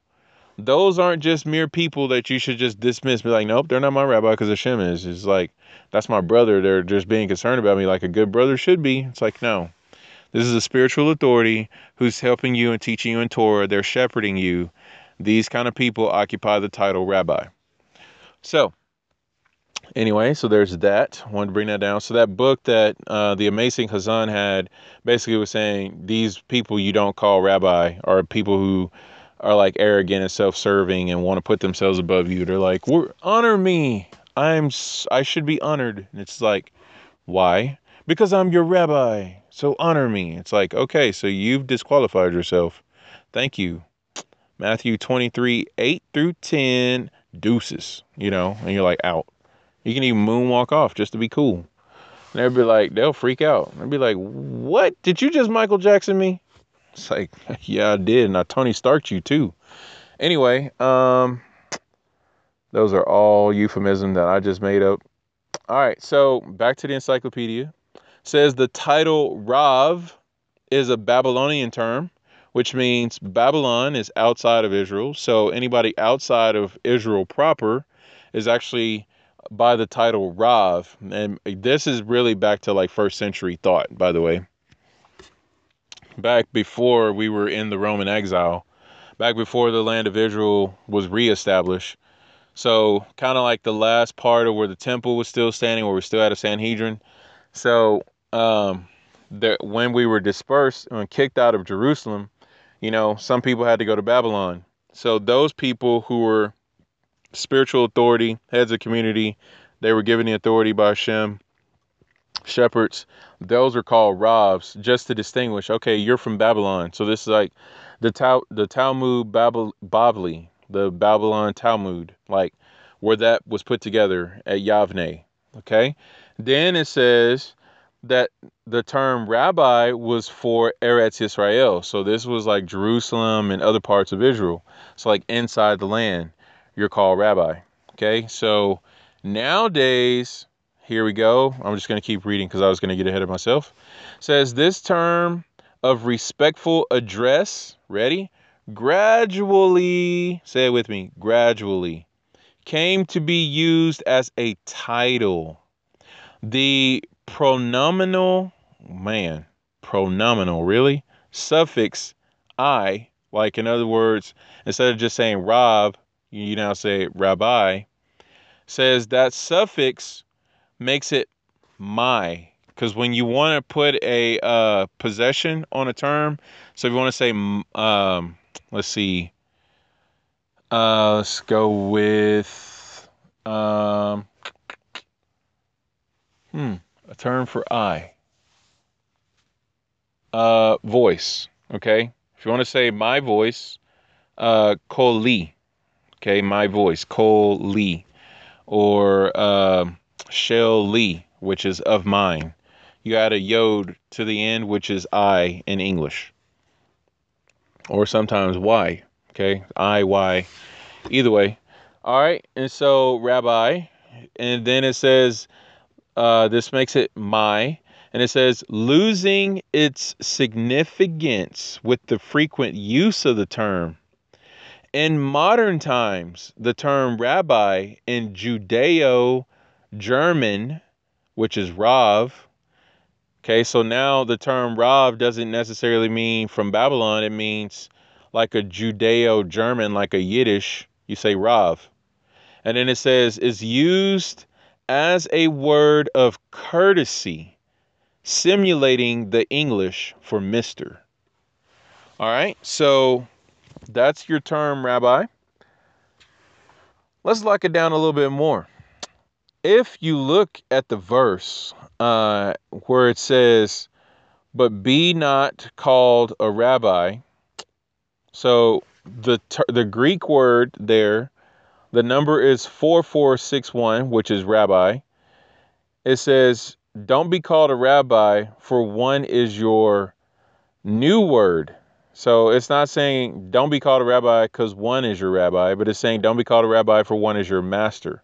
So now we're changing it out, because this right here is letting us know that it's not necessarily don't call them a rabbi. It's actually pointing out, because this other word, it says it's Strong's number 2519, which is, let me give my Greek a shot here, kathegetes.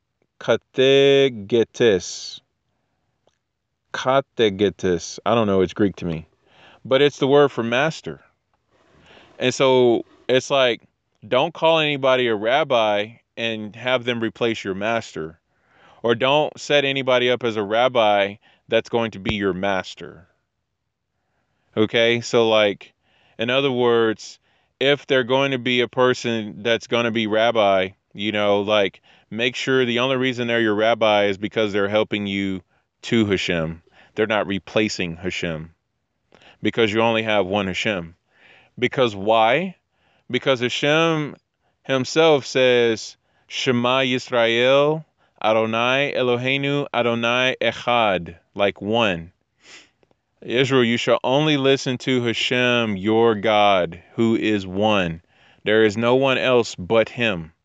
So in other words, if you're going to listen to somebody and replace Hashem, it's the same thing here that Yeshua is saying. If you're going to call somebody a rabbi and have them replace your master, guess what? Don't call them rabbi. Because at that point, they become your God. They're not even your rabbi anymore. They become your echad. Like, they become one to you. So, like, you don't even listen to Hashem anymore because you love this person so much. So that's kind of the delicate, balance that we got to understand when we talk about rabbi. And furthermore, let's go back to Moshe Rabbeinu, because we're in Parsha Re'eh. The reason why he's Moshe Rabbeinu is because accepting the words of Moshe is accepting the words of Hashem. And accepting the words of Hashem is accepting the word of Moshe, because Moshe is not outside of, and he doesn't make up his own thing when it comes to the word of Hashem. He draws us to Hashem, he attaches us to Hashem, and that's what a rabbi is supposed to do. And so when you get down into this definition of someone who is learning, they're setting themselves apart to make sure that they're a good shepherd for the people that have been entrusted to them. They're making sure that everything that they're teaching lines up 100% with the word of God. Now, that's something that you really just have to selah and just kind of like work that all out, because when you get down to that point, that person still cannot say anything that should pull you away from serving and blessing the name of Hashem. If you start saying Baruch atah Rabbi so-and-so, then you know you've gone too far, just a little bit too far. But if you're able to say Baruch haba or Slika, if you're able to say Baruch atah Adonai and do that at the behest of your rabbi, then you know you're in the right place. Because I can guarantee you, as you listen to the Aliyah Day, Rabbi Griffin is kind of like, no, he's not kind of like, he is like, you know what? What do I know?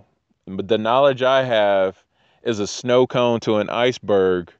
You know, this is just like nothing compared to Hashem. And if you're not serving Hashem, you should be. If you are not seeking to bring light and redemption into the world, you should be. Like, that is everything that he's bringing out. That's the kind of person you call a rabbi, because he is fighting against so much right now to bring us the word of God and to point us to God and to do exactly what Moshe does, to set before us life and death and give us the opportunity to be like, are we going to live today or are we going to die today? Do we want blessing today or do we want curses today?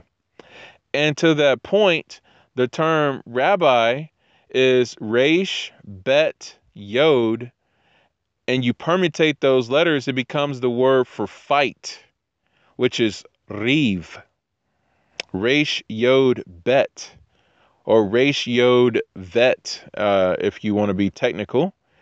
And Riv is what we actually say in the seventh bracha of the Shemoneh Esrei, the Amidah, where we talk about the Geula, where we say to Hashem, may you see our contenders, may you champion our fight and hurry to redeem us, Baruch atah Adonai, Goel Yisrael, like that whole bracha, that word for may you champion our fight and fight our battles, that's the word Riv. That's what a rabbi does. He fights battles for you. He contends for your faith, just like Jude. The letter Jude wrote, the writing before Revelation. It's all about contending for the faith. He says, I wanted to write to you about something else, but I had to write to you about contending for your faith. So that's rabbi talk. You know, rabbi, by the way, the gematria is 212. 2 plus 1 plus 2 is 5. Guess what 5 is? The spirit of Hashem. So if your rabbi is not filled with the spirit of Hashem, you shouldn't call him rabbi. Number 2 with the 5 is that he should be teaching you the 5 books of Torah. So if you have a rabbi who's not teaching you the 5 books of Torah, that's a problem. So yeah, there's that. All right, so 212 though is the gematria of the word dibur, which is the word for speech. And then it's also the gematria for Ha'or, which is the light.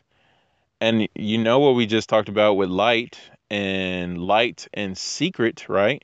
So guess what? If you add a ha to the word raz, you get the secret. So a rabbi literally is the embodiment of the secret of Torah.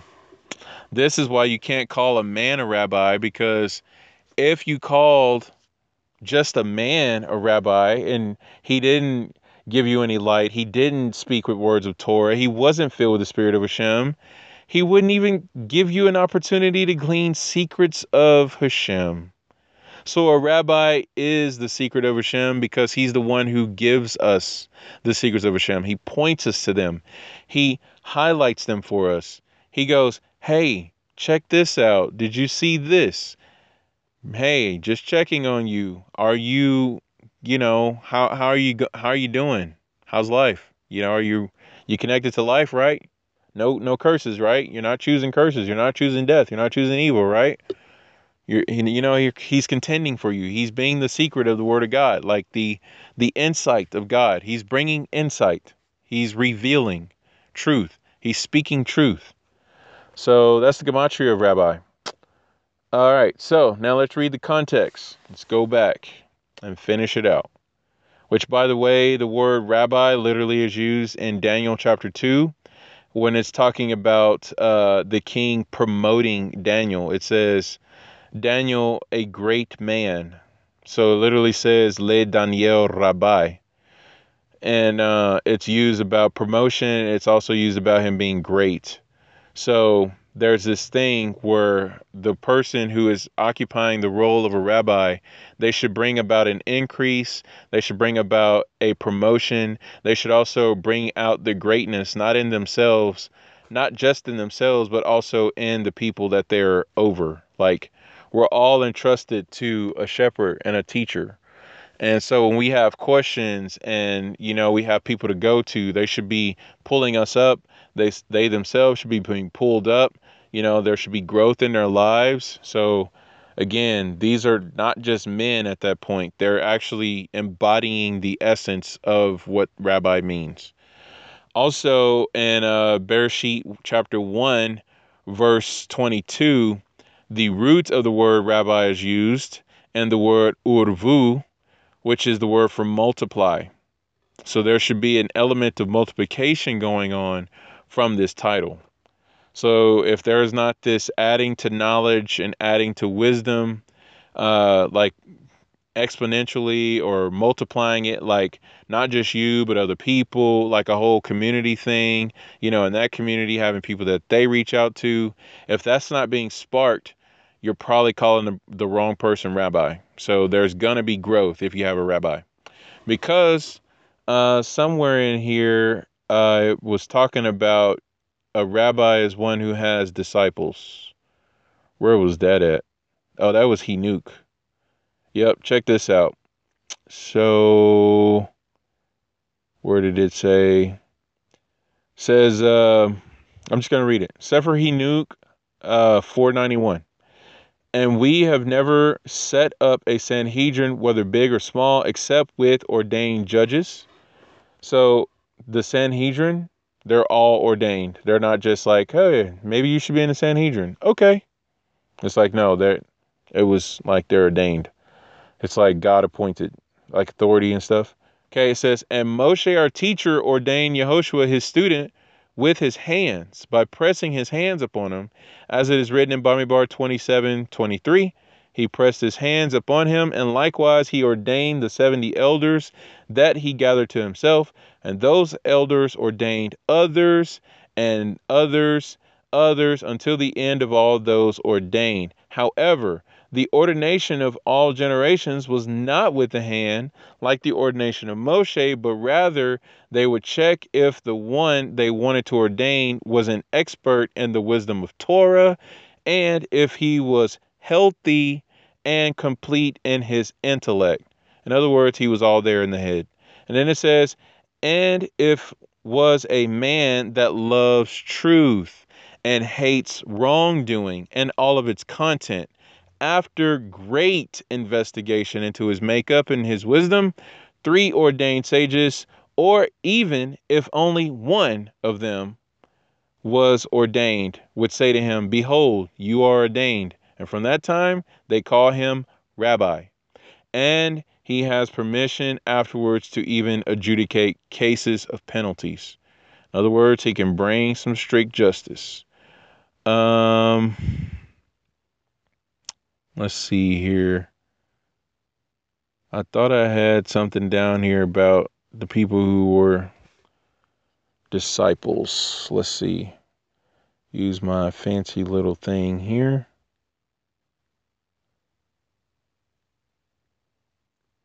Yeah, okay. Oh, that's not what I was looking for. There it is. Yeah, this was from the Encyclopedia Judaica. Sorry, it wasn't from Hinuk, but I love that Hinuk drop, so thank you, Hashem.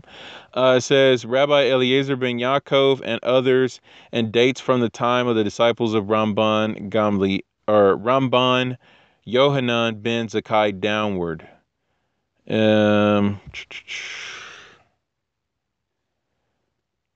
Keep going. It says... A different account on the origin and signification of the titles is given in the Tosefta to Eduyot. He who has disciples and whose disciples again have disciples is called rabbi. There's your multiplication.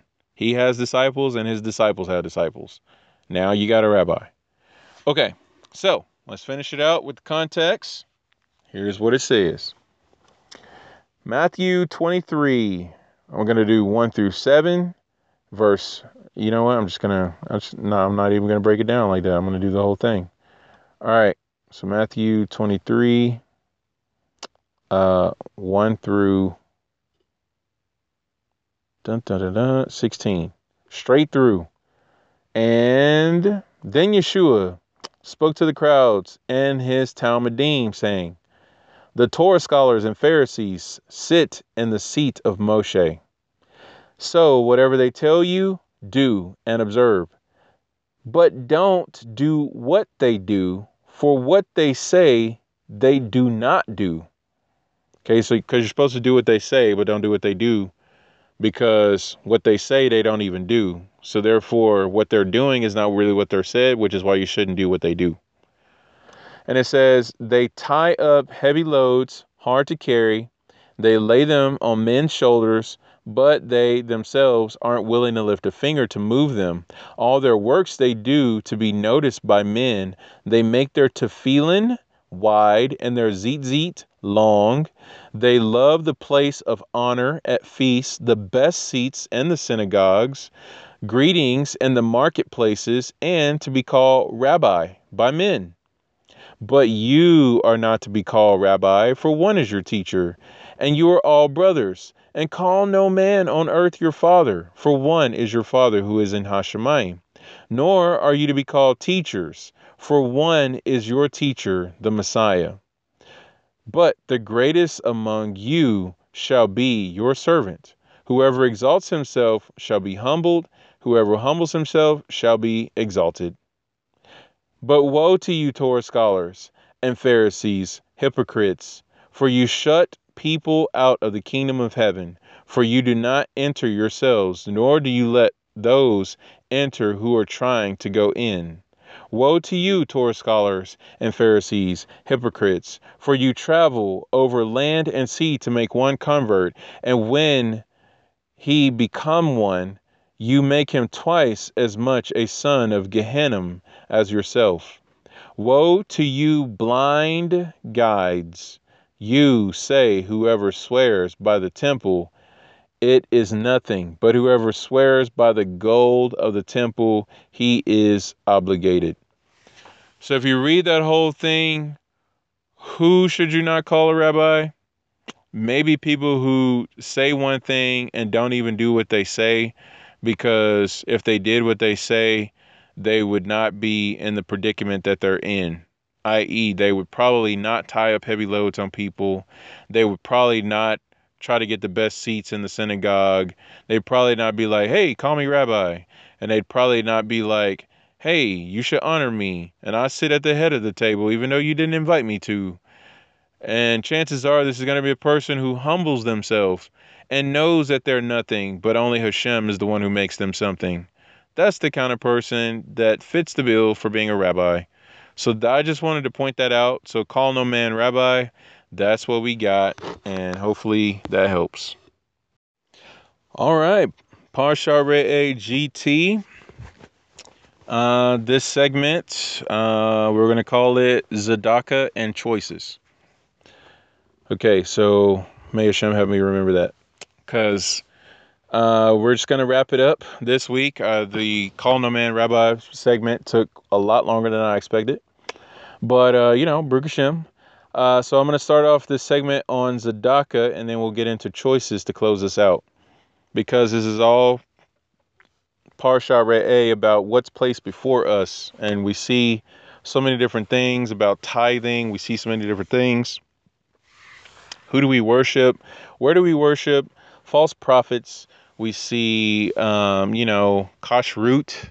We see all sorts of things. So, Show Enough Pincus this week decides to drop kick like the rain on Devarim 15:7, where it says, if there shall be a destitute person among you, any of your brethren, in any of your cities, and the land that Adonai your God gives you, you shall not harden your heart or close your hand against your destitute brother. Now he's going to continue. This is way more than Devarim 15:7. But we're going to continue. It says, rather, you shall open your hand to him.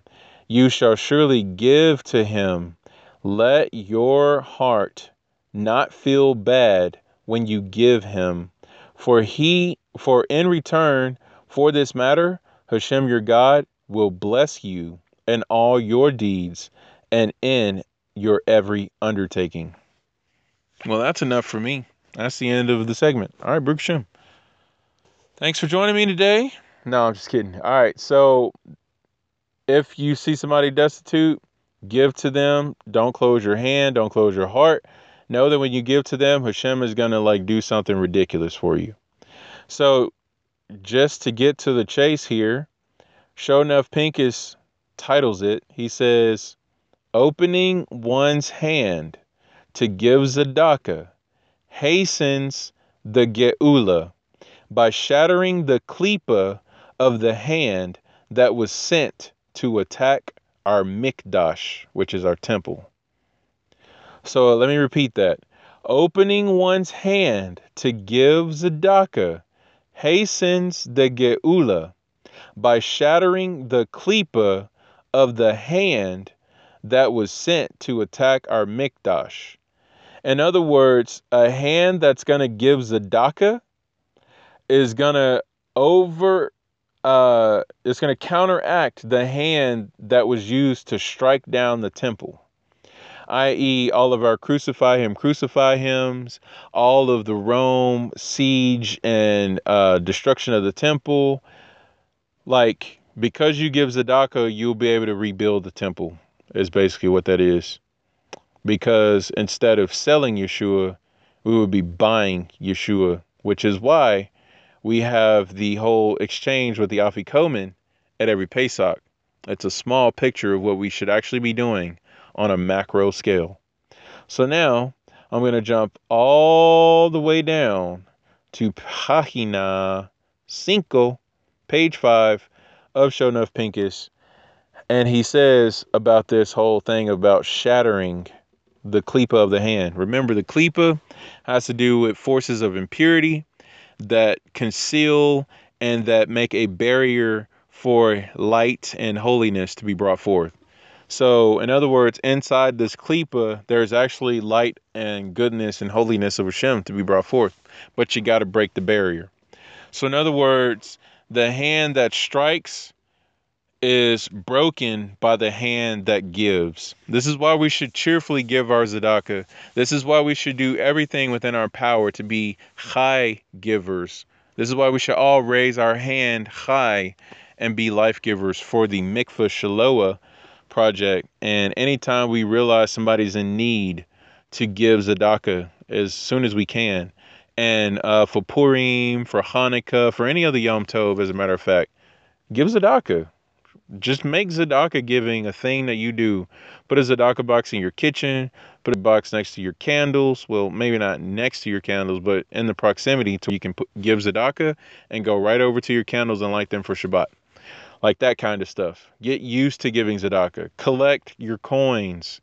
It's better actually to give small coins more frequently than just big deposits. Like, oh, I gave $10 to tzedakah today. And then you go like two months and you're like, okay, I gave another $10. But yet if you're giving like a quarter a day or like a penny a day, then in 2 months, how much is that? That's way more than $20, I can guarantee you. Okay, so anyway, give frequently and not quantitatively over the top, infrequently. All right, so here's what Shonuff brings down. He says, we will endeavor to explain the Gemara statement. Tzedakah is so great because it hastens the geula, the redemption. Good thing this is some geula talk. All right, so pay your tithes. Give some tzedakah. Because tzedakah is not paying your tithes. So you pay your tithes, which is 10% of your income. And then you go beyond that. You can pay your second tithe. And then you go beyond that. And then, now you're in tzedakah mode. This is over the top giving. Okay. So now it says, we will begin by introducing an illuminating teaching from our teacher, the Arizal, and Pri Eitz Chaim. He explains why they instituted the following formula in the Musaf service of the 3 pilgrimage festivals, which is called Shalosh Regalim. Okay, the 3 pilgrimage festivals, Pesach, Shavuot, Sukkot, says, and we are unable to ascend and to be seen and to bow down before you because of the hand that was sent forth against our Mikdash. He refers to a passage in the Zohar HaKadosh, Terumah 172a. I now know where to put my tab. Thank you. Sure enough, I needed some Zohar this week, and now I got one.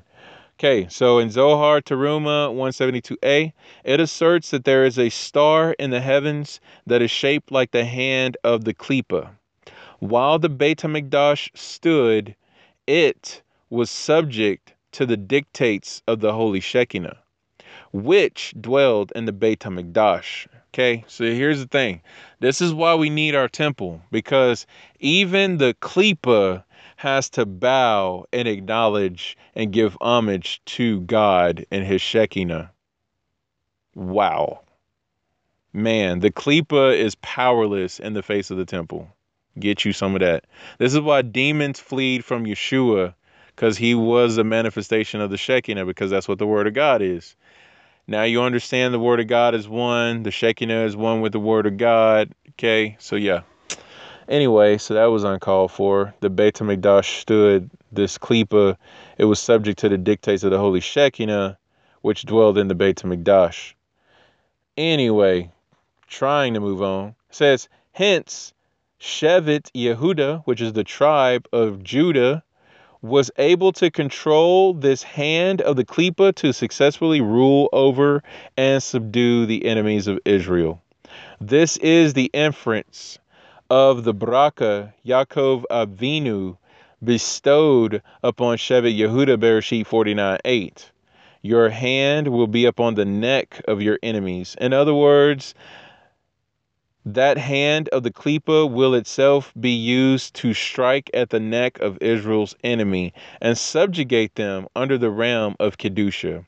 However, when Shevet Yehuda strayed from the ways of Hashem and worshipped Avodah Zarah, idolatry, changing faith, changing religion, coming up with a new religion, getting rid of the Torah, undoing parts of Torah, keeping some parts of Torah, it's all Avodah Zarah. Says they mistakenly attributed to that celestial hand of the Klippa superpowers that they worshipped it in various idolatrous ways. This is the implication of the passage in 1 Kings 14:22. Yehuda did what was evil in the eyes of Hashem. So, in other words, if you want to run away from Tzedakah, if you want to close your hand to destitute people, namely your brother, if you want to get rid of the Torah, you're going to cause that same Klippa that destroyed the temple to continue to keep us in exile. But if you're going to give Tzedakah, if you're going to open your hand, then you cause that same hand that keeps us in exile to draw us in from exile into the final redemption.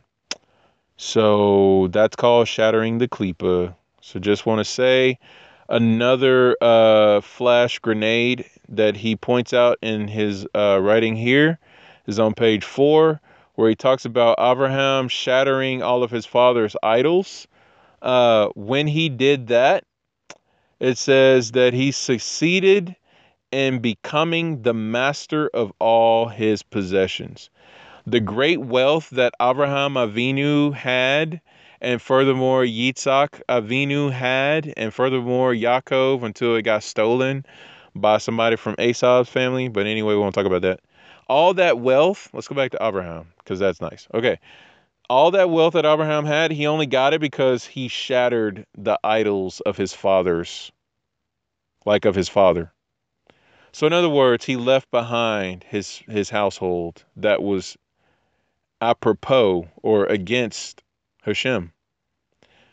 Like, I can just tell you right now, if you come from a family that is not Torah observant and they teach against being Torah observant and they don't want to be Torah observant, you got to shatter those idols. You got to shatter all of that thought. Get rid of all that theology. Because when you do in that merit, Hashem provides you with stuff you can't imagine. Now, it's going to take a minute because I guarantee you, when Abraham shattered his father's idols, it wasn't a happy day. He didn't go home singing, "Oh, happy day when Yeshua was. He washed my sins away." No, it was probably a little rough day for him. So, yeah. So it will be a little rough when you transition out. But I guarantee you, give yourself time. You got a community and you have a rabbi and you stick in with the flock and you go through your ups and downs and people in the flock help you because you're humbling yourself and they realize that they have to give you tzedakah if they want to get out of exile. Well, they don't have to, but it's probably a good idea because exile sucks. I mean, I was gonna say I didn't mean to say sucks, but I just kind of said it and I already said it again. But exile it vacuum cleaners, okay? It just sucks. Like a vacuum cleaner. Okay, anyway. Vacuum cleaners, however, are beneficial because when they suck, they actually clean up stuff. But the exile, when it sucks, it destroys stuff. I don't know how that works. But anyway, just want to bring that up. You want to get out of exile? You want to hasten the final redemption? Let's give some tzedakah. All right. There's this episode of Mount Gerizim and Mount Ebal that happens in Parashat Re'eh. I love saying Re'eh. I love the reshes because I get to use my R sound like Moroccan. Anyway, I just like saying Moroccan. It's not necessarily that accent is Moroccan. But anyway, so in this parasha, those two mountains where one mountain gets the blessing, one mountain gets the curse. Guess what? There are 11 of those. It's like, why are we dealing with the number 11? Like, you couldn't have gone with 10 or you couldn't have gone with like 8 or like split it evenly between the two. Like, somebody got more than the other. This ain't right. There was like a 6 and a 5 or like a 5 and a 6 or something like that. It's just like, man, what's up with that? Anyway, so the Jewish wisdom in the numbers. Before I even go there, guess what? Mount Gerizim, aka Mount Blessing, appears in the writings of Yochanan in chapter 4 with Yeshua meeting the woman at the well. The whole spirit and truth drop happens on Mount Gerizim. So in order for us to experience true blessing, we have to worship in spirit and truth. You have to take the Torah and you have to take Yeshua, spirit and truth here. And that's where the blessing is. Take one without the other, you don't have anything. Anyway, so let's get to this point. Jewish wisdom in the numbers, the number 11. It says the respective outlooks of Yaakov and Esav accord with the contrary concepts of blessings and curses. So now you can look at Gerizim and Eval as Gerizim, Yaakov, blessings, Eval, Esav, and curses. Okay, so look at that picture there. So I'm just going to say that the woman at the well happened on Team Yaakov. So if you're going to worship in spirit and truth, join Team Yaakov. Anyway, Braka, blessing, results from closeness to God, attained through observing his laws. Okay, footnote, Chuck Norris style. C2, opposite and equal. Okay, opposite and equal. Let's go back. See, because observing the Torah, sometimes it's said like, man, Torah is so hard, like, it's so oppressive. I don't know if we can do this. So Jewish wisdom of the numbers is quite contrary. It says you want to be close to God, you want to experience blessing, you need to understand that's going to come through observing the Torah. All right, so opposite and equal. C2, opposite and equal. All right. Show me what you got over here. The number 2 can refer to the pairs of opposites within creation. The very existence of opposites can become a source of conflict caused by their antithetical characteristics. There are many opposing forces within the universe. The verse states, God has made the one as well as the other. There is the universal principle that everything God created, he created something else corresponding to it. Some of the well-known counterparts within creation include life and death, truth and falsehood, left and right, up and down, and the laws of physics. Forces occur in pairs that are opposite in direction and equal in magnitude. There are positive and negative polarities of electrical charges and the opposite poles of north and south in magnetic fields. In the spiritual realm, there are counterparts in areas such as ritual purity and ritual impurity, what is forbidden and what is permitted, objects that are sacred and objects that are mundane. So, says sin implies a departure from what came before. The spiritual component is pulled toward the Yetzer Tov. That's interesting. The spiritual component within man, his soul, is pulled toward the Yetzer Tov, the good inclination, urging him to choose Tov, good. Its goal is to purify the body by elevating it toward godliness and to the world to come. At the same time, the physical part of man, wow, the soul and the flesh is at war with one another. Wow, the writings of Shaul. Here we go, right here. Anyway, a little not Galatians, Ephesians drop. Probably some Galatians in this too. Yeah, I guess so. Says, at the same time, the physical part of man, his body, is influenced by the Yetzer Hara, the evil inclination, which is drawn after evil. Its pursuit of worldly pleasures means the rejection of anything spiritual or godly. Each presents itself as an equally viable and compelling choice. This versus that. Wow. Side note, as I was reading all that, I found out, or I just realized I didn't find out, but I look at 11. 11 is 1 plus 1, which is 2. So anyway, counterparts. That's what the number 11 is all about.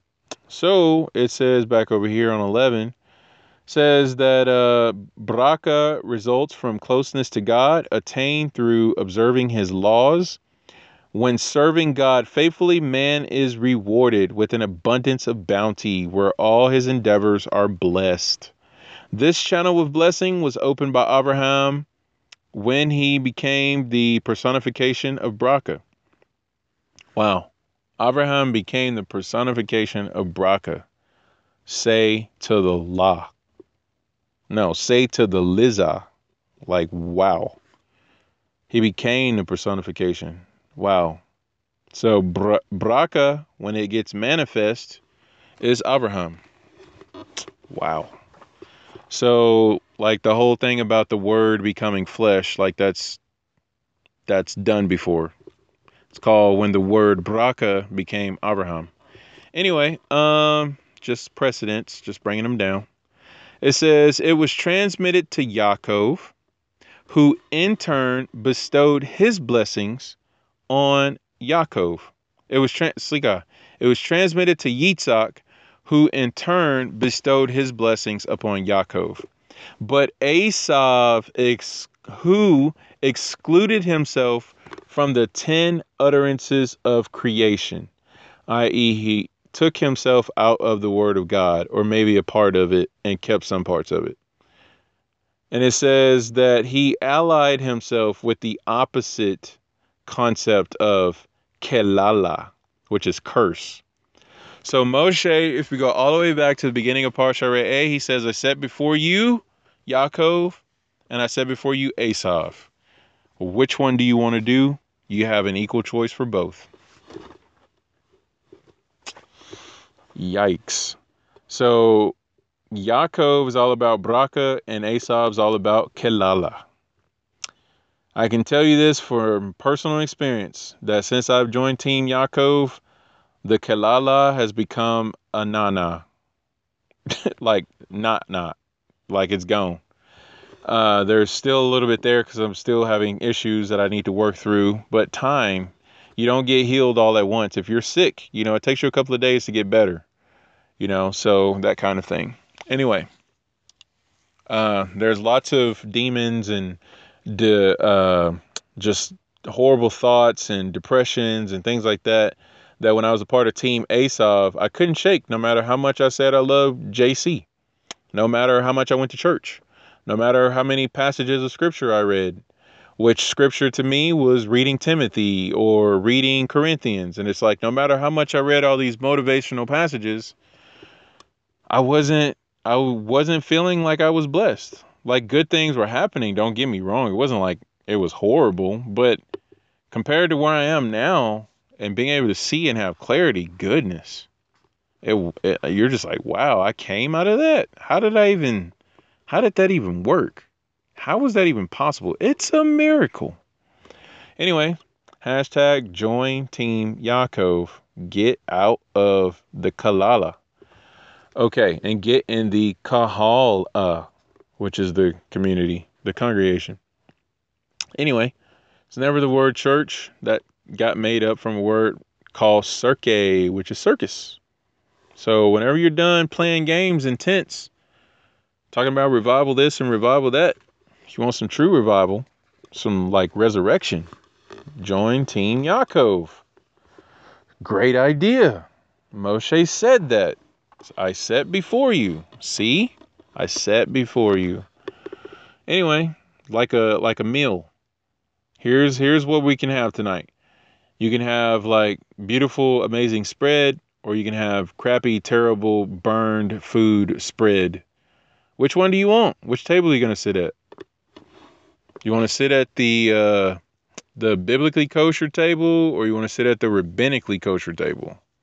Because the biblically kosher table is actually not even biblically kosher. Because just because you eat animals that are on the clean list doesn't necessarily mean you're eating kosher. Biblically, you got the right animals, but the animals have to be slaughtered a certain way and they cannot be cooked with contaminants. So there's that. A little kashrut drop since we're on Pasha Re'eh. So you want to eat rabbinically kosher, not biblically kosher. And by the way, eating rabbinically kosher is like your soul thanks you for that. Just gonna point that out. Anyway, hashtag join Team Yaakov. All right, this can take the form of either a blockage of goodness, where the divine blessings do not freely flow down to man from on high, or of complete severance from God. This is why the number 11, this number connected so closely to Asav, is also synonymous with impurity, which is Tuma, which spiritually denotes distance from God. Indeed, Rambam, with a mem, Rambam, Maimonides, categorizes 11 types of spiritual defilement. When entering the Holy Land, Eretz Israel, the Jewish people encamped at Mount Gerizim and Mount Ebal, where they recounted the blessings and curses that would fall upon them based on, how do you get blessed or cursed? Well, it's based upon their compliance with or rejection of Torah. So, if you really want true blessing, then you have to comply with Torah. If you are wondering, why do I feel cursed? It's probably because you're rejecting Torah. It says in the latter category, the rejection of Torah category, the hashtag not Team Yaakov category, the Torah enumerates 11 particular curses that would strike them. Footnote. This is also in Devarim 27:15 through 25. You can see Rashi on that. And also Devarim 27, verse 24 is how the number 11 conceptually attests to being cursed by God.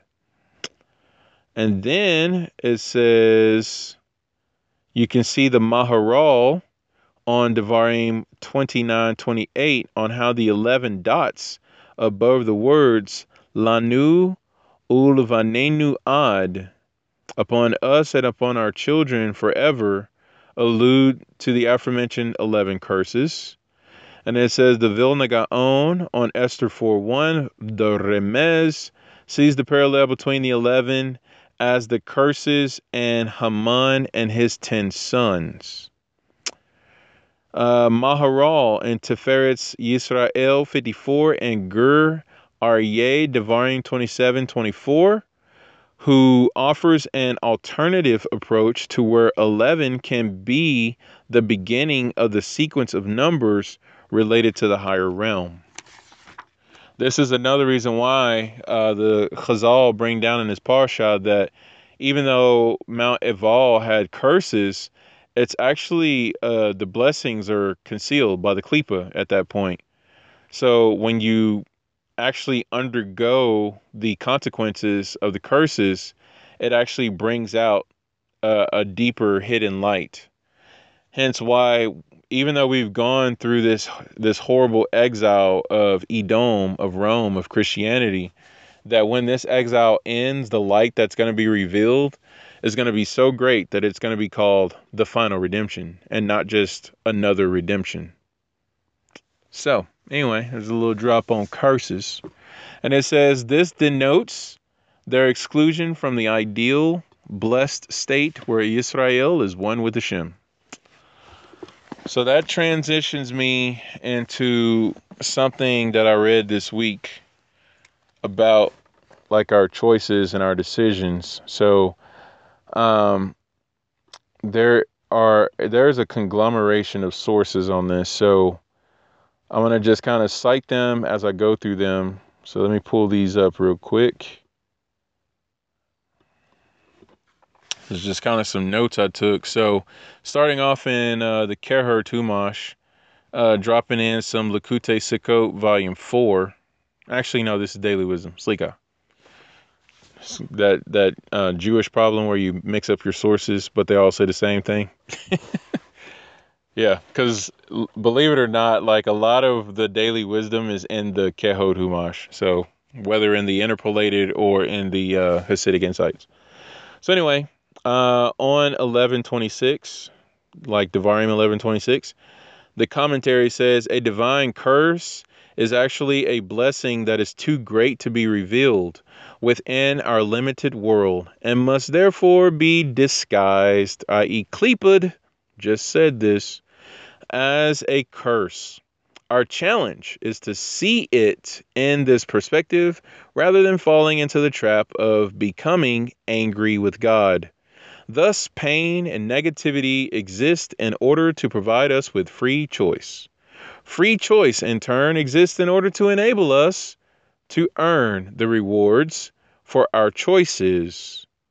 So we need not feel unworthy of the blessings that God bestows upon us when we recognize that evil exists solely to provide us with the free choice to reject it. Our struggle with it becomes much easier. Likutei Sikot, Volume 4, page 1339 through 1342. I also wanted to drop in that back in Parsha Vayeshev, my Parsha, come on! It says, and this is about Judah and Tamar. It says, Tamar's selflessness underscores the necessity for self-sacrifice. And it says, and selflessness in our efforts to hasten the dawning of the Messianic age. So if we really want to bring the final redemption, it's all about self-sacrifice and selflessness. So this is why the Avengers is such an awesome thing, because the more we avenge, i.e. we work together, and the more we lose ourselves and use our superpower in tandem with other people's superpower, that we're hastening the final redemption. There are sources that you know that I haven't even dropped, and I've been talking for 3 hours. There are sources that I know that you probably have never heard of, and I maybe have only talked for 5 minutes. But that's the thing. If we put them both together, though, get you some of that. That's what I'm talking about. Cool thing about Iron Man is Iron Man 2 happened, and in Iron Man 2, he realized he needed a partner. And then as time progressed on the Iron Man timeline, he realized he needed a team. He needed an army. So it's no different for us. Lappy Dean. Let's bring the redemption. All right. So Universal Torah from Rabbi GQ, who is Rabbi Abraham Greenbaum. He says, and you shall choose life. See, I am setting before you today Yaakov or Esav, which is blessing or curse. Synthesizing everything we just talked about. He doesn't really say that. He just says blessing or curse, but we know that's Team Yaakov versus Team Esav. So which one you want? You want the blessing or you want the curse? And it says, Moshe asks us to see and understand the most important fact of our existential, like the way we exist. He wants us to see the most important fact about our existence, about the condition that we exist in, that we are free. This is the most important thing about existing, is freedom. He goes on to say, each of us is placed within a unique matrix of circumstances that set the overall parameters of our lives. Yet, within those parameters, we are constantly faced with opinions and divergent pathways, and our task is to choose between them. Our freedom is a trial, because while we see or imagine we see where we want a given pathway to take us in the short term, as time-bound humans, we can never know the long-term consequences of our choices at the moment we actually make those choices. I'm going to end there because I won't be able to finish the rest. Okay, I'll do my best. But let me just say this. Why? Man, this is so much. Thank you, Hashem, for a fountain of get you some. But you know, one of the things that's so dangerous about having like you don't want to do Torah and you're against observance and like I don't want that Jewish stuff is that you set yourself up for a short-term relief, but long-term you create problems. But when you choose Torah, you set yourself up for short-term problems that end up being long-term relief. And more than just relief, it ends up being like life and life everlasting. Like you just can't fathom what it's like the more time goes on because you chose to be observant and you remain observant. Because this is the thing. Lots of people choose to become observant and then they run away from it or they fall away from it or they try to get so much all at once and then forget they have the rest of their life to be observant. Because that's the way you got to see it. Like, grow into your observance. You can't get it all at once. If you know what you're called to do and you enter into Torah observance, let time work it out. I know we're talking about the final redemption and everything, and things are going very fast, but make sure at the end of your day when you say the bedtime Shema, that should Hashem return your soul back to your body the following morning, you're ready for another day of observance against all odds. I just love that whole, like the short term versus the long term, because when we choose to follow the word of God and today hear his voice, the long term is set. You don't have to be concerned. Is it going to work out? Because I'm trying to be obedient. I'm eating kosher. I'm keeping the Shabbat. I'm learning these Torah portions. I'm listening to the Aliyah Day by Rabbi Griffin. And, you know, whenever I can, I guess, catch what Ahmed is saying, because he's so crazy and he says some things and then he like gets in all these rabbit trails like he's doing right now. And when I listen to all that, you know, like, man, you know, I wonder, is it going to be okay in the future? I'm just saying it is, because if you follow the word of God, he will make sure your soul is guarded and that you get to where you need to go, because Yeshua HaMashiach, the Word of God in human likeness, says, I am the way, I am the truth, and I am the life. So therefore, what you choose to do right now that's going to affect your short term is going to put you on the path, which is going to take you to the throne, which is going to give you life and life everlasting, i.e. eternal life, the Olam Haba, and all of that. Now, I hope you listen to other stuff that Lapid puts out, like go back, listen to some of the droshes, listen to Zake and Yosef, throw down, listen to Zake and Rafer, throw down, listen to Mikael, throw down, listen to any other Talmudim, throw down, listen to anybody at Sar Shalom with sources, throw down. Like, man, we have such a beautiful mishpachah, and we can glean from everybody. So anyway, just want to let you know, long term, not short term, grow into your observance. If you're only doing Shacharit right now, and you're like, man, I should be doing all 3 prayers a day. Like, what's wrong with me? Do Shacharit right now. And when you've mastered Shacharit and you never miss it unless you're sick or whatever, or some kind of crazy circumstance come up, then add in another prayer time. And when you get to where that's not an issue, add in another prayer time. And then when you get to where that's not an issue, add in another prayer time. Okay? That's how it works. You don't just go, all right, I need to be doing everything, so I'm doing it. Because you will burn out. You will fall away. You will leave. You've been warned. Now I'm going to read the rest of this to save myself and hopefully save you. Anyway, so Rabbi GQ goes on to say, only God has perfect knowledge of all short and long-term consequences of the opinions that face us. While he gives us the freedom to make our own choices, he offers us guidance based upon his knowledge. Now, let me tell you something. If Hashem is going to offer you guidance based off of his knowledge, first of all, can't nobody fathom his knowledge. But he's just like, so I'm thinking, and here's what you should do. And he goes, Torah. Like he just goes Bereshit through Devarim, and then all of the prophets and all of the writings and all the commentary that flows out of that. That's all the thoughts of Hashem. So that all comes out, right? And it's just kind of like, okay, so here's what you should do, because I'm kind of thinking this is what you need to do. For a human being to be like, you know what? Thank you for thinking of me and for thinking for me, but I'm going to do this.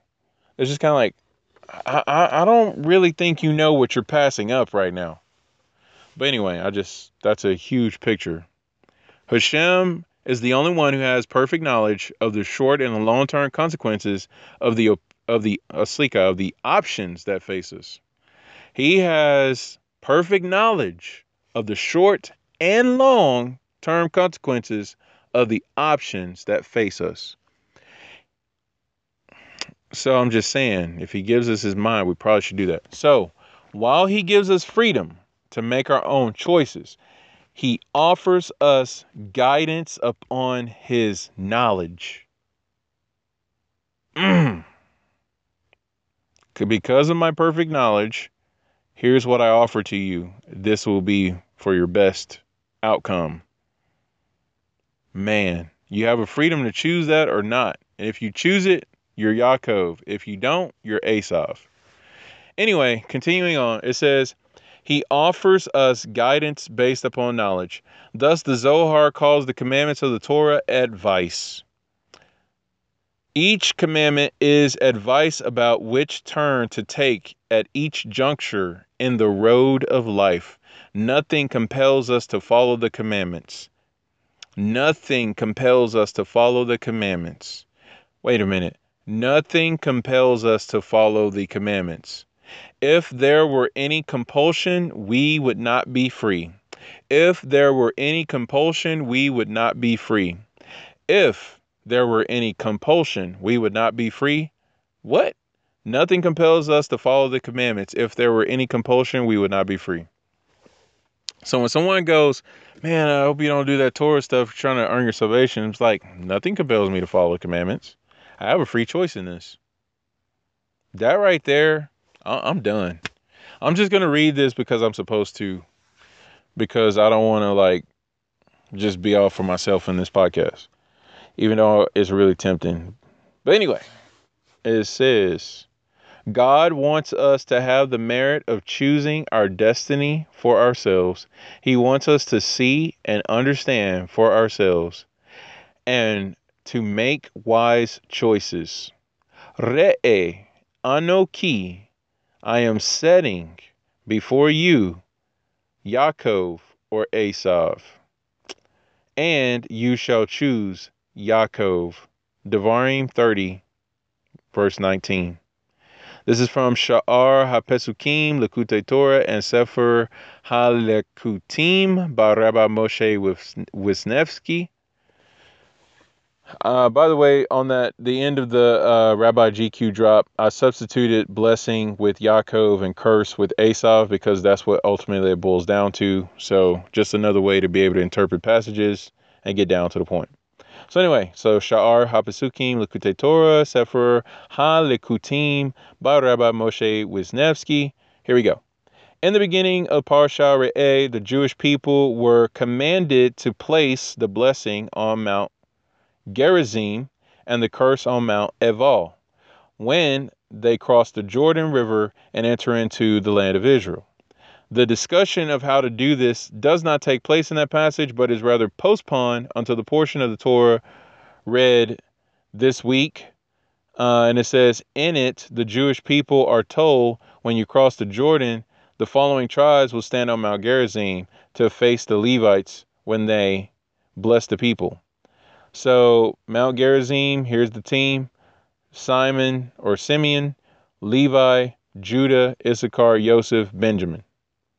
Okay, that's Team Gerizim. Team Eval, you got Reuben, Gad, Asher, Zebulun, Dan, Naphtali. Which is interesting because this is starting to look like, Team Raquel versus Team Leah. But, Shimeon and Levi and Judah and Issachar, they're from Leah. So anyway, that's all that.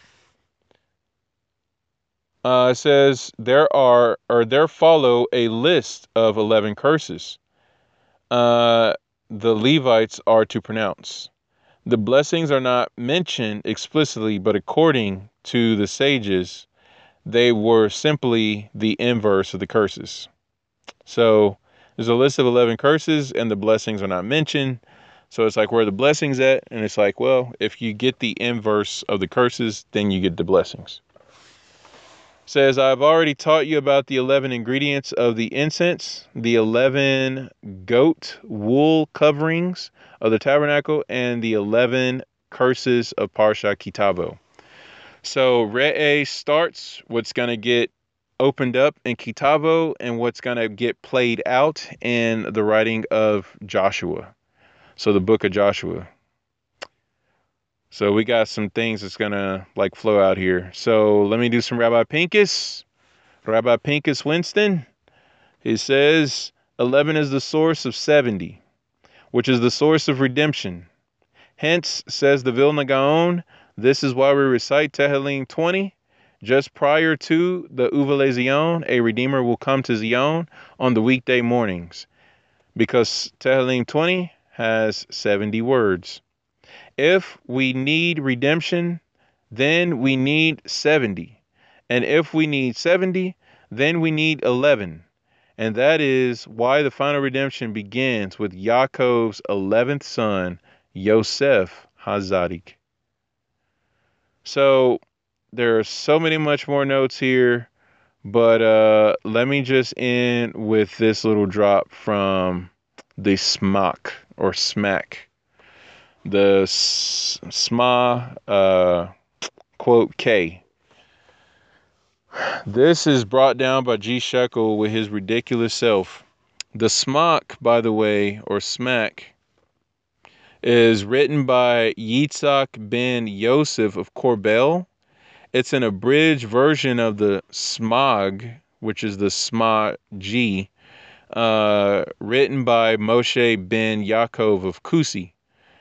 And this is all found in Sefer HaHinuk, Volume 1, in the Art Scroll Introduction. So hashtag bringing redemption starts, go. The Smach also connects the question about hoping for the redemption to the first commandment. He defines the mitzvah of Anoki as follows: to believe that the creator of heaven and earth is alone the ruler of the universe, and everything happens through his will, not through automatic processes such as the Mazalot, which is the constellations. And it says, Adonai is one. He is the one who brought us out of Egypt. He is the one who performed all the wonders, the plagues, and the splitting of the sea, which is funny because I thought Moshe performed the plagues. I thought Aharon performed other plagues. It's like, no, Hashem did that. But it was Moshe and Aharon. It's like, yeah, but it was Hashem. So what is that saying? Get you some, right? Deductive reasoning. Hashem is one, but yet Moshe and Aharon are doing it. Well, they're following Hashem, so therefore it is as if Hashem is doing it. Well, it is Hashem doing it because they're following him. Anyway, don't really have time to get into the crux of that, but just know that, believe that Hashem is the one who did all the plagues, even though Moshe was the face of the likeness of man who did that. Now we can get a better picture of Yeshua. Anyway, no one knocks his finger unless it is ordained from above. The steps of a man are prepared by Hashem, Tehillim 37:23. And this is the meaning of Chazal's statement, Shabbat 31a, that when a person dies and comes before the heavenly court, he is asked, did you hope for the redemption? Did you hope for the Geula? Where is this mitzvah written that a person should be held responsible for it? The answer is that it is all part of the mitzvah of Anoki Hashem. I am Hashem. 4, just as we must believe that he took us out of Mitzrayim, we must believe that he will bring the final redemption. If this is to be counted as one of the 10 commandments, it must have a practical meaning. So it must be saying, just as I want you to believe in me, that I took you out of Mitzrayim, so I want you to believe that I am Hashem, your God, and I will eventually gather you in and save you. And so the Torah promises in Devarim 30, verse 3, and he will return and gather you in from all the nations. Sefer Mitzvot, Katan, Mitzvah 1. All brought down in G shekel on this week's parsha. Baruch haba b'shem Adonai. Baruch atah Adonai, Eloheinu melech haolam, asher natan lanu Torat emet, v'kayei olam nata betokenu. Baruch atah Adonai, noten haTorah. Amen.